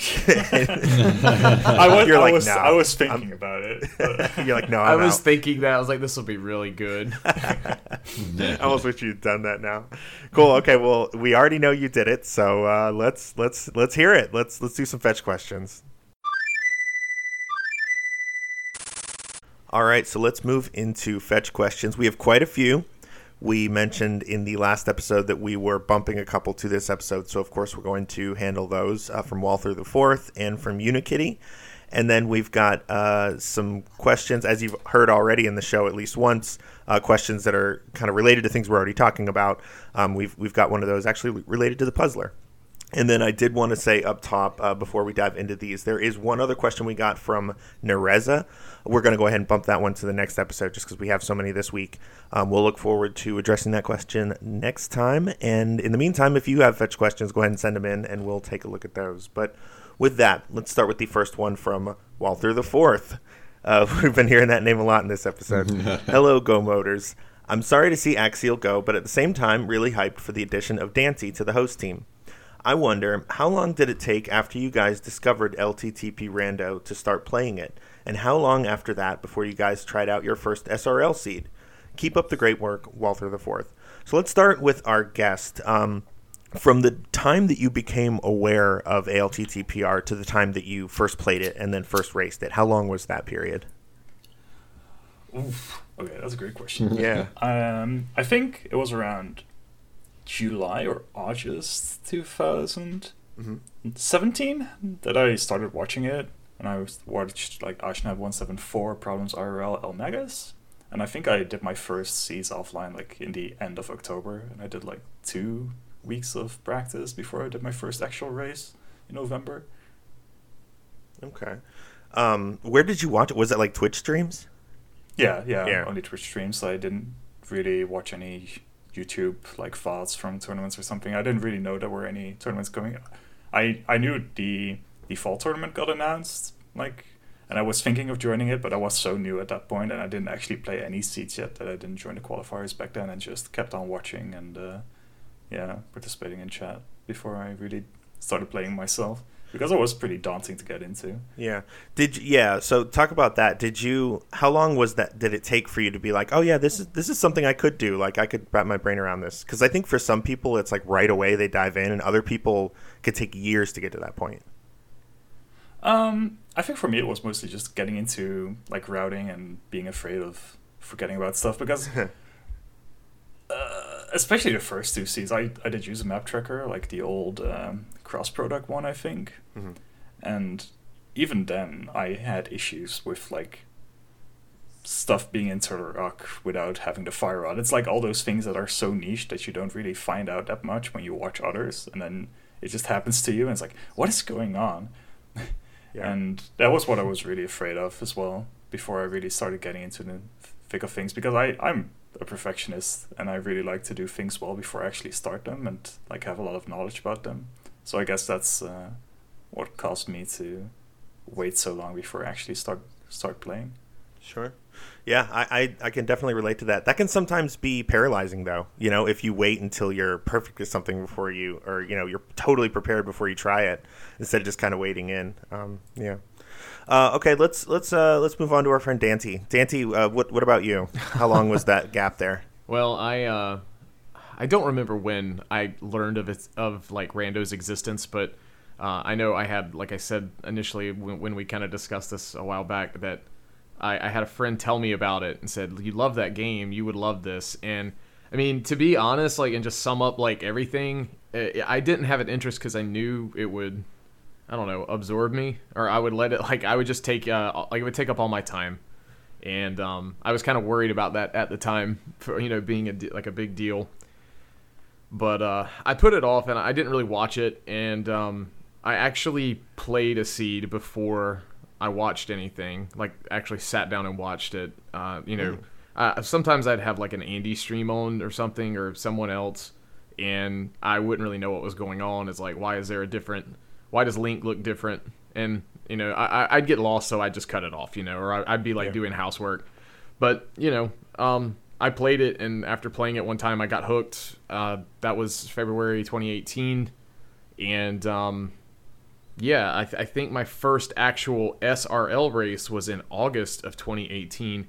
But as soon as I started playing, I mean, I like to jump in the deep end. I was, you know, I knew I had a lot to learn, but I jumped in the spring tournament, and that was done on Speed Racing TV at the time. So I didn't really know SRL or Speedruns Live was a thing. And, you know, it was just a different website to, I guess, race on in my mind. So my first race, I guess, was in the spring tournament on Speed Racing TV, but the first SRL race was sometime in August of 2018, trying to get prepped for that summer qualifier that only had like 8 people advance to the bracket. Yeah. I remember that those. was right around when we started. Yeah, and I did those basically as prep for, well, if they're doing this same type of format for the fall tournament, then maybe I can play spoiler for somebody, and at the same time I can get used to the situation so I'm a little more comfortable with the setup, the delay, and all that. And yeah, it worked out. It was worth doing. Yeah, the first tournament is definitely so different from any other. Oh, It for sure. Sure was, yeah. First race nerves and everything, like with the delay and setting up, it's such a different feeling from just casual SRL races. But the first SRL race was pretty nerve-wracking as well, not gonna lie. Yeah. Yeah, you're always looking for that dot done. Oh, yeah. I mean, that still happens. Yeah, that never even after changes, I was hundreds of gonna say. races. Well, now I feel like once you've played enough, it's like you're a little more educated on the scenario of when to expect it. I mean, I'm not gonna lie. I 10 minutes into a speed racing TV thing in the spring tournament, if I made 2 mistakes, I'm like, you know what? He's probably about to finish. Like my mental state was literally all over the place when I first started. And you obviously get more educated as you go through and have more experience. Oh yeah, that's for sure. Yeah. All right, Herb, what about you, man? Well, I'm going to try to keep it relatively short. I don't remember how or when I first heard about it. I think I stumbled upon it on Twitch just randomly. I think Willard J. Bradley was one of the first people that I just, kind of stumbled upon and saw, hey, I know this game, but that's not the game I know. What's happening here? And I think it was around the time of V17 or V18. I remember the first tournament and watching it and it not having progressive items. So you were regularly finding like butter sword and mitts immediately 5 seconds after you started the seed or something like that. Interesting. What would happen if you got like Master Sword after Butter Sword? Would you revert or would it just No, it would never do anything? downgrade. It would Gotcha. always just upgrade you. So if you found Butter Sword in the beginning, the other 3 swords were essentially useless to you. Yeah. Gotcha. But yeah, I mean, around that time, and just kind of makes me feel old thinking about that. Yeah, I know, right? So I just went to my downloads folder because I just kind of just never cleaned that out and just let things sort of sit in there, and checked out the first ALTTP seed that I downloaded, and it was November 27th of 2017. And I want to say I started to watch in the Something Awful forums in like the speedrunning thread, which is kind of, in a way, sort of a good news feed for different interesting kind of community updates in speedrunning. Somebody, I don't even remember who, started posting things about these races and how they were really fun. Might have even been SAGTG, because I know he's part of that community too. And I just checked out a few of the links and thought it looked cool. And I worked from home at the time. I was like freelancer. And so as I worked in my office, I would just like have one of those on. So that was, I believe, during the summer. And then apparently I played my first seed in November. So yeah, about 4 or 5 months. And a lot of it was just that I didn't think I could probably go very fast. I knew it would take a long time. And my first seed did. But a lot of it was just like learning the item locations and getting a sense of like where things were before I finally decided to dive in. And I did not attempt to go fast in my first one. I played it very much like it was just like a regular game, just like kind of wandering from place to place. So, but that's a very good question. Thank you, Walther the Fourth, for that. Let's move on to the next one as I find the outline again. Okay, here we go. Finally, I've been looking forward to this. We are finally hearing from a Unikitty, who writes in and says, "Hey GMB crew, I loved the new episode on trackers. As a non-player, I had no idea pretty much everyone was using map trackers. I just assumed everyone did all that mental arithmetic themselves. Honestly, that makes the game so much more approachable than I previously thought. Maybe 2020 will be the year I finally play an actual seed instead of just z3rsim.com. Speaking of that, I assume the map trackers look a lot like the sim in simple mode. From the descriptions, it sounds like that. So let's break right there to comment. I have to admit, I haven't played Z3R Sim in a minute. I think it was a really good tool to kind of learn the logic and get, to know where kind of items are. Have you guys checked it out recently? Not in a while. I remember Kyung bringing it like back online or updating it or something a while ago around the time of SG Live, maybe. Yeah, that's really all I know. I'm gonna do one today. I'm gonna resolve to do that. I'm gonna do a Z3R Sim seed today, to check that out. But anyway, so here's the actual fetch question. She goes on to say, "I know Timp made a minimum item seed. I actually never released that, but I will. So let's. But to kind of remind everyone, the minimum item seed was the lowest amount of items you could collect and still theoretically beat the game. And I think it was like 17 is what we got to. So getting back into her question." I'm wondering what a maximum item seed would look like. Is it possible to put a required item on every boss? How about required items in GT that you need to beat a pendant dungeon to get another required item to actually finish GT? I'm curious about what would be possible there. I'm not just thinking max trolliness, like making players beat Landmo with only blue cane and bombs and no bottles. I saw that once and it was awful. More like requiring a full clear in a really artful way. Thanks for all the entertainment. Love, Unikitty. Well, first of all, Unikitty, thank you so much for the question. It's good to hear from you again. And let's talk a little bit about this max item seed. So if you kind of get an idea of what she's asking, I think the short answer is this. Yes, it would be very, very easy to do. You would basically just kind of fill most of the chests in the world with whatever, but like the last few things would pretty much cap off, every, like the last item that you need would be in the last place you can logically get to. Dancy, this seems like something that you could piece together, help us try to kind of piece together through. What are your thoughts here? Yeah, give the complicated jobs to the new guy. I agree. Yeah, exactly. It's a loaded question, in my opinion.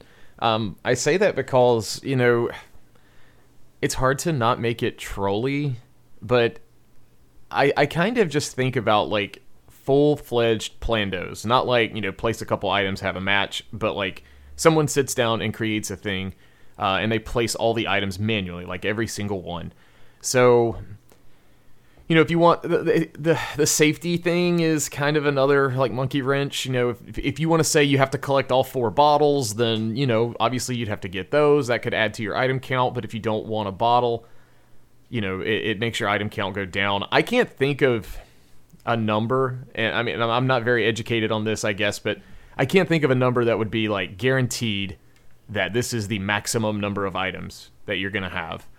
But I could come up with an average, potentially. And I know for me, most on average, putting in the really jet seeds and the really long ones, sometimes like an item collection rate at the end of it's around 140, 150, give and take the ups and down swings. But I can't, I honestly can't think of a number or a way to calculate this.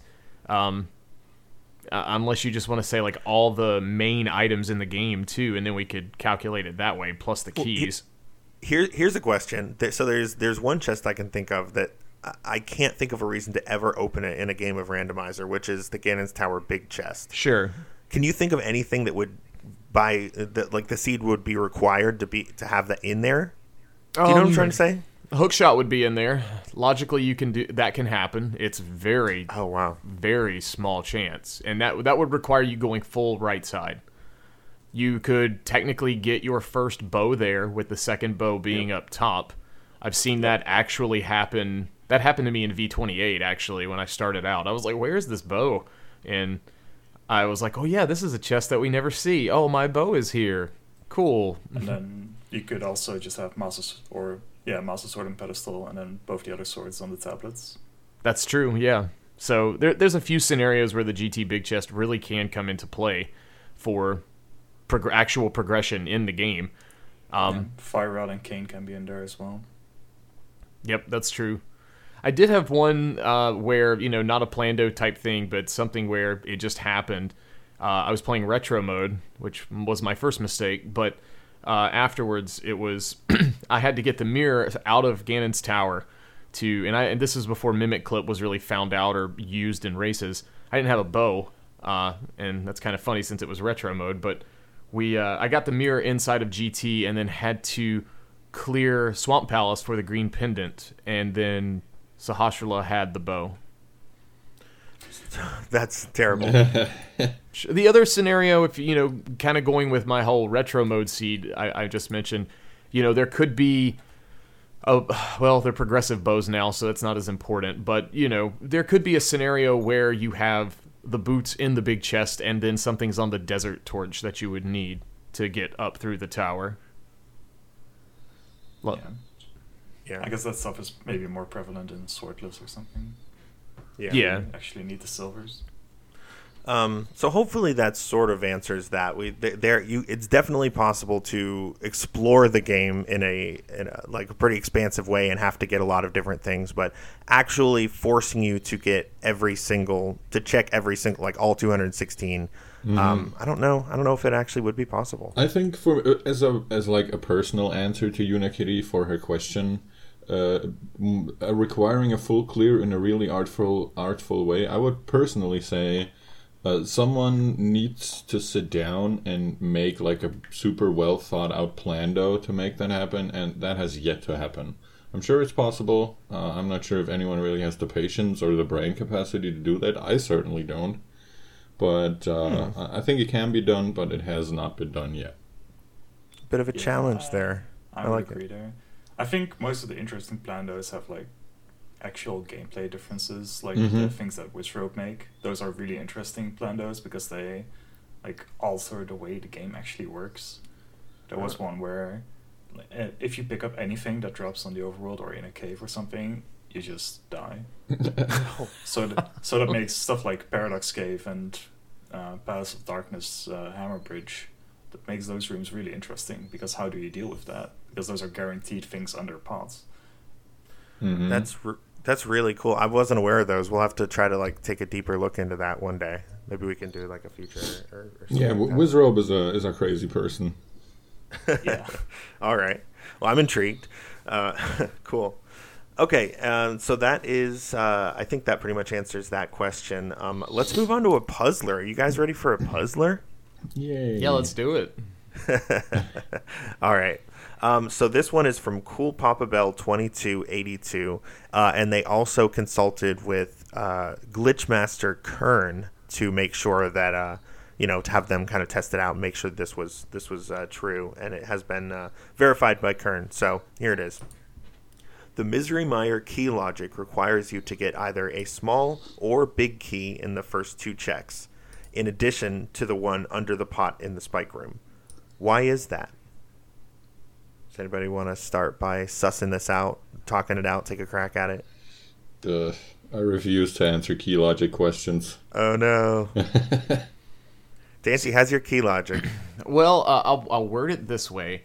I had a friend ask me did I open chests in Mire in a specific way because I knew the key logic, and I just said, no, I was just opening chests. So that day I learned something about key logic, but I'm trying to think, I honestly can't think of why.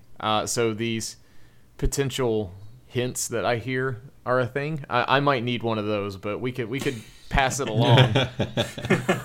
We do have hints available. I do vaguely remember some talk about it in another Discord. I think Ari might know more about this than I do. If the keys are placed, or if things are placed in a specific way, it means there has to be the small or the big key has to be there in a certain place in Misery Mire. Something weird along those lines. I'm definitely not very good with key logic, I have to admit. Okay, Ari, what do you think? Well, it's really easy to key lock yourself out of Mire if there wouldn't be a small or big key in the first 2 checks.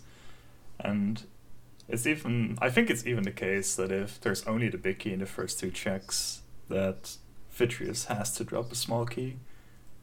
I think, there has to be one in the big chest. It's something like that.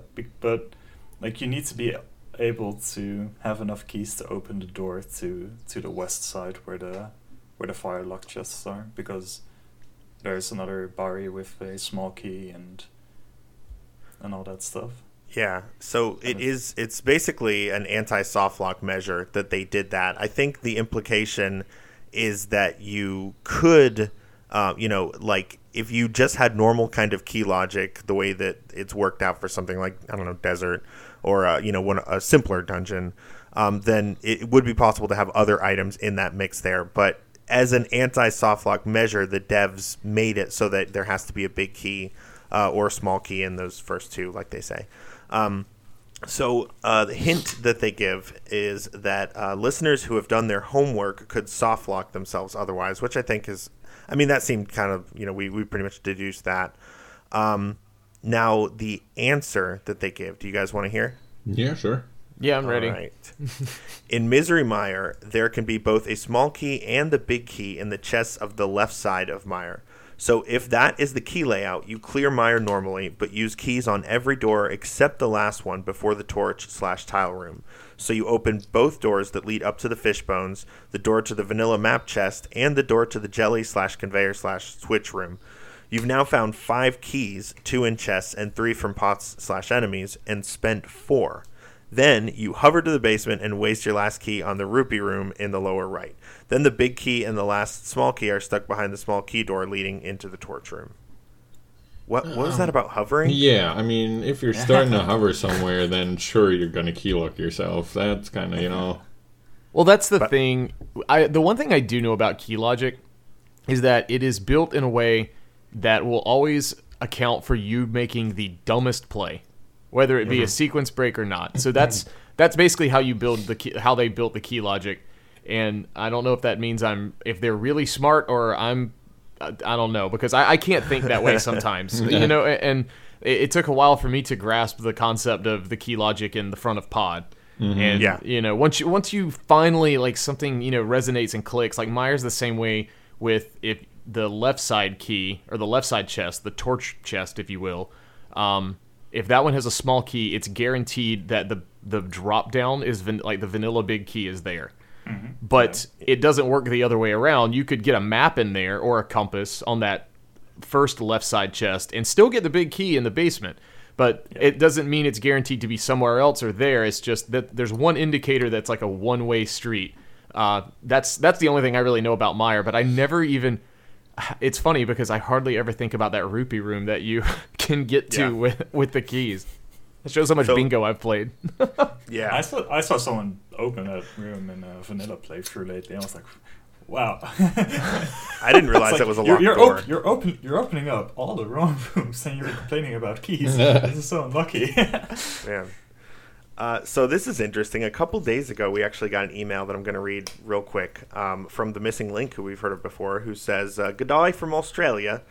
As a note, I don't know if this is a good question for the podcast, but I've been scratching my head over this, and I wanted to make sure I wasn't crazy or missing something before bringing this up to someone like Vitor. I've been studying the key logic for Misery Mire, and something seems amiss. The generator is supposed to prevent soft locks no matter how you spend your small keys. However, it seems that this is a valid seed for Misery Mire. Big key chest is in big key and like vanilla. Compass chest is small key. Main lobby is small key. Spike room chest is small key. However, in my mind, one could do the following actions and soft lock themselves. Collect the 2 keys in spike room. Open up the locked door leading to the map chest. Open up the useless door at the end of the spike hallway, and then run out of keys.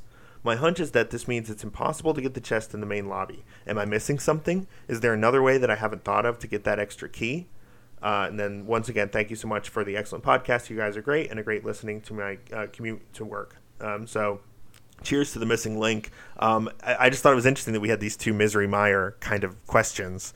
But I think his question, if I'm not mistaken, is cleared up by what Cool Papa Bell was saying of there has to be either the big key or small key in those first 2 checks. So it's not actually possible to lay it out the way that they proposed. I think so, yeah. I have to admit, I have a really hard time visualizing the Misery Mire layout from just hearing the room names. Yeah. So I'm like, how does this fit together? But there are so many doors that you just never go to. yeah, that too. Exactly, yeah. So, yeah, did we come to a satisfying conclusion on this? I don't know. I do believe that his question was answered by the puzzler from Cool Papa Bell, but if we did not answer the question and misunderstood what you meant, please feel free to ask again or clarify the question. Yeah, and they get to find it out. Exactly, and we've got a crew in Discord that'll jump on this right away and sort it all out, which we appreciate. All right, and then the last thing I had to do is set this is not necessarily a correction that needs to be made of something we said, but a correction to the 50K seed data. Speaking of, corrections in our Discord, there was, they kind of, pieced out that they also thought it was strange that Skull Woods had as much weight as it did at the beginning. So they kind of dug into the way that the analytics were compiled, and they basically sort of figured out why it was that way, and it turns out that it's not actually when you compile it in like a new way that kind of counts for these inconsistencies, they've got a more sort of accurate account of everything. So I'm not going to go through all of that right now, but I will put a link in the description of this episode, and we can you can click on that and read through the summary. That was Cool Papa Bell who was working on that, as well as Pretty Wrong and Espeon and some others in our Discord. So thanks to you guys for staying vigilant. If you are a stats geek and you want to get even more into that, then check out that link. But cheers to you guys for all your hard work and digging into that kind of stuff. Cool. All right, moving on. Dante, you had an idea for a community event, and we're going to have some links in the description to further explain that. But if you want to briefly kind of tell us what you had in mind and what the event is that you're putting together. Yeah, so we're looking to try and do something for the Go Mode podcast listeners. We've got a little break in time from the tournament kind of wrapping up. A lot of people in the Challenge Cup or the main tournament are either out or near the end. As well as we have the league coming up. So I thought it might be fun for people who, like me, can't get enough rando or enough Link to the Past in general to do something in a community way, and less competitive, more just hang out. So we're going to do a mystery multi-world. And with that, the reason I say mystery is because instead of everybody having like a normal open 7-7 seed, we could have you have something random, or we can have you have something as easy or as hard as you want. And, if you know what a multi-world is, we won't get into that too deeply, but, all the seeds are intertwined, whether it be 5 people or 15, everyone can find items for other players, and I thought it'd be fun to do that, so we're going to have a form for you guys to fill out, and there's some kind of preset mystery weights you can pick, and if you have questions, feel free to ask in the newly created channel that is going to launch with this episode, and we'll just try to put everything in that channel of the Discord, just to kind of keep everything corralled into one place, and we'll field the questions as best we can. But if you're interested in doing it, and you already know what it is and you're ready to roll, you can sign up with the forum and vote on what days you'd like this to be on. We're kind of giving two or three different options, or 2 different weekends, and we'll see. Hopefully we get a good turnout for it. Yeah, I think that'll be really cool, and I really like that everyone can set their own mystery weights, and I don't know how this can possibly work, how so many people can have, be playing together at the same time with all of these different settings set together. It's absolutely phenomenal. But yeah, I think it's really cool that kind of people from any skill level, people who are really good can turn on the really brutal, mystery seed weights and, have something really interesting and tough to play. And then folks who are newer to the game can just keep it simple and we can all kind of play and have fun together. So awesome. So like you said, we'll have that info in the description, so check that out. Real quick, bi-weekly seed. The last week, episode 39, Herf generated a mystery seed for us. I'm just going to be brutally honest with you. I didn't play it because everyone said it sucked so bad. So I'm sorry. I wish I could have been there with you, but I don't. Maybe I need to just like buck up or whatever. But if someone says the seed is bad, I don't want to play that seed. Like if I'm playing and I find out while I'm playing, then like sure, that's one thing. It happens. But if someone says, "Oh man, this seed," it's like someone being like, "Oh man, this smells terrible. Eat it." Like I'm not gonna do that. I guess so. So I didn't play it. I heard it sucked. Do you want to talk about it? Dante, you played it, right? Do you want to talk about it? I played it. I forfeited it. I felt really God. dumb. So the TLDR that got me, and it got a lot of people, there was a very interesting, fully in logic bunny walk you had to do, and you basically had to mirror to the K45 spot because it was entrance rando, but it wasn't cross world. It was just full shuffle, I believe. So the connectors were staying, like the Light World connectors were still Light World. It didn't take you to Dark World. That's kind of that main difference of the crossed. And you had to mirror to K45, which was Mire, and I kept thinking that wasn't in logic for some reason, but yet I sequence broke every other, crystal dungeon that I could gain access to. And then when I forfeited, they were like, "Yo, the Moon Pearls and Pendant Mire, you should have done that." And I'm like, "Oh yeah, kind of dumb," but God. It was a mess. It was a hot mess. So congrats to people. I saw a lot of really good times on it, and that one stumped me. I learned something new every time trying to understand entrance logic. Like I've said before, for me entrance logic can be pretty tough for me to wrap my head around. Yeah. Wow, that's bonkers. Herf, what'd you have to go and do that for, man? I regret nothing. That's all I have to say to that. So, Sir Linkalot generated, we just did like a casual mystery earlier this week, and it was extremely pleasant. It was like a 5 seed. You just had to collect 5 crystals, and it was fast cannon. Just like so forgiving, so many safeties at the beginning. So, we are going to give you a plando for the next one, in which we're going to put crystals on Desert Palace, Tower of Hera, Skull Woods, Ice Palace, Misery Mire, and Turtle Rock. So that's going to be pretty tough, guaranteed. But we want you to take a crack at these bosses that we were just talking about. And I think I'm going to have Sir Linkalot generate it because he has a much better track record than the 3 of us. So I'll reach out to him, have him generate that plando for us, and that'll be our Week 40 biweekly seed.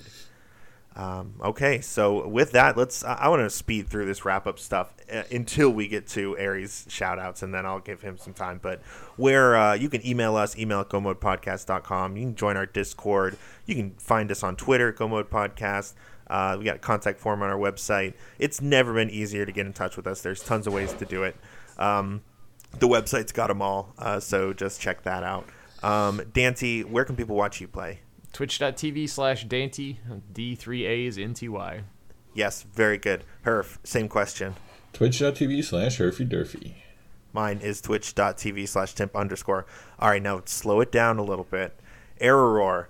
Again, thank you so much for being on the podcast. Do you have anything you'd like to plug, like your Twitch or Twitter or YouTube, anything like that, where folks can watch you play or follow you?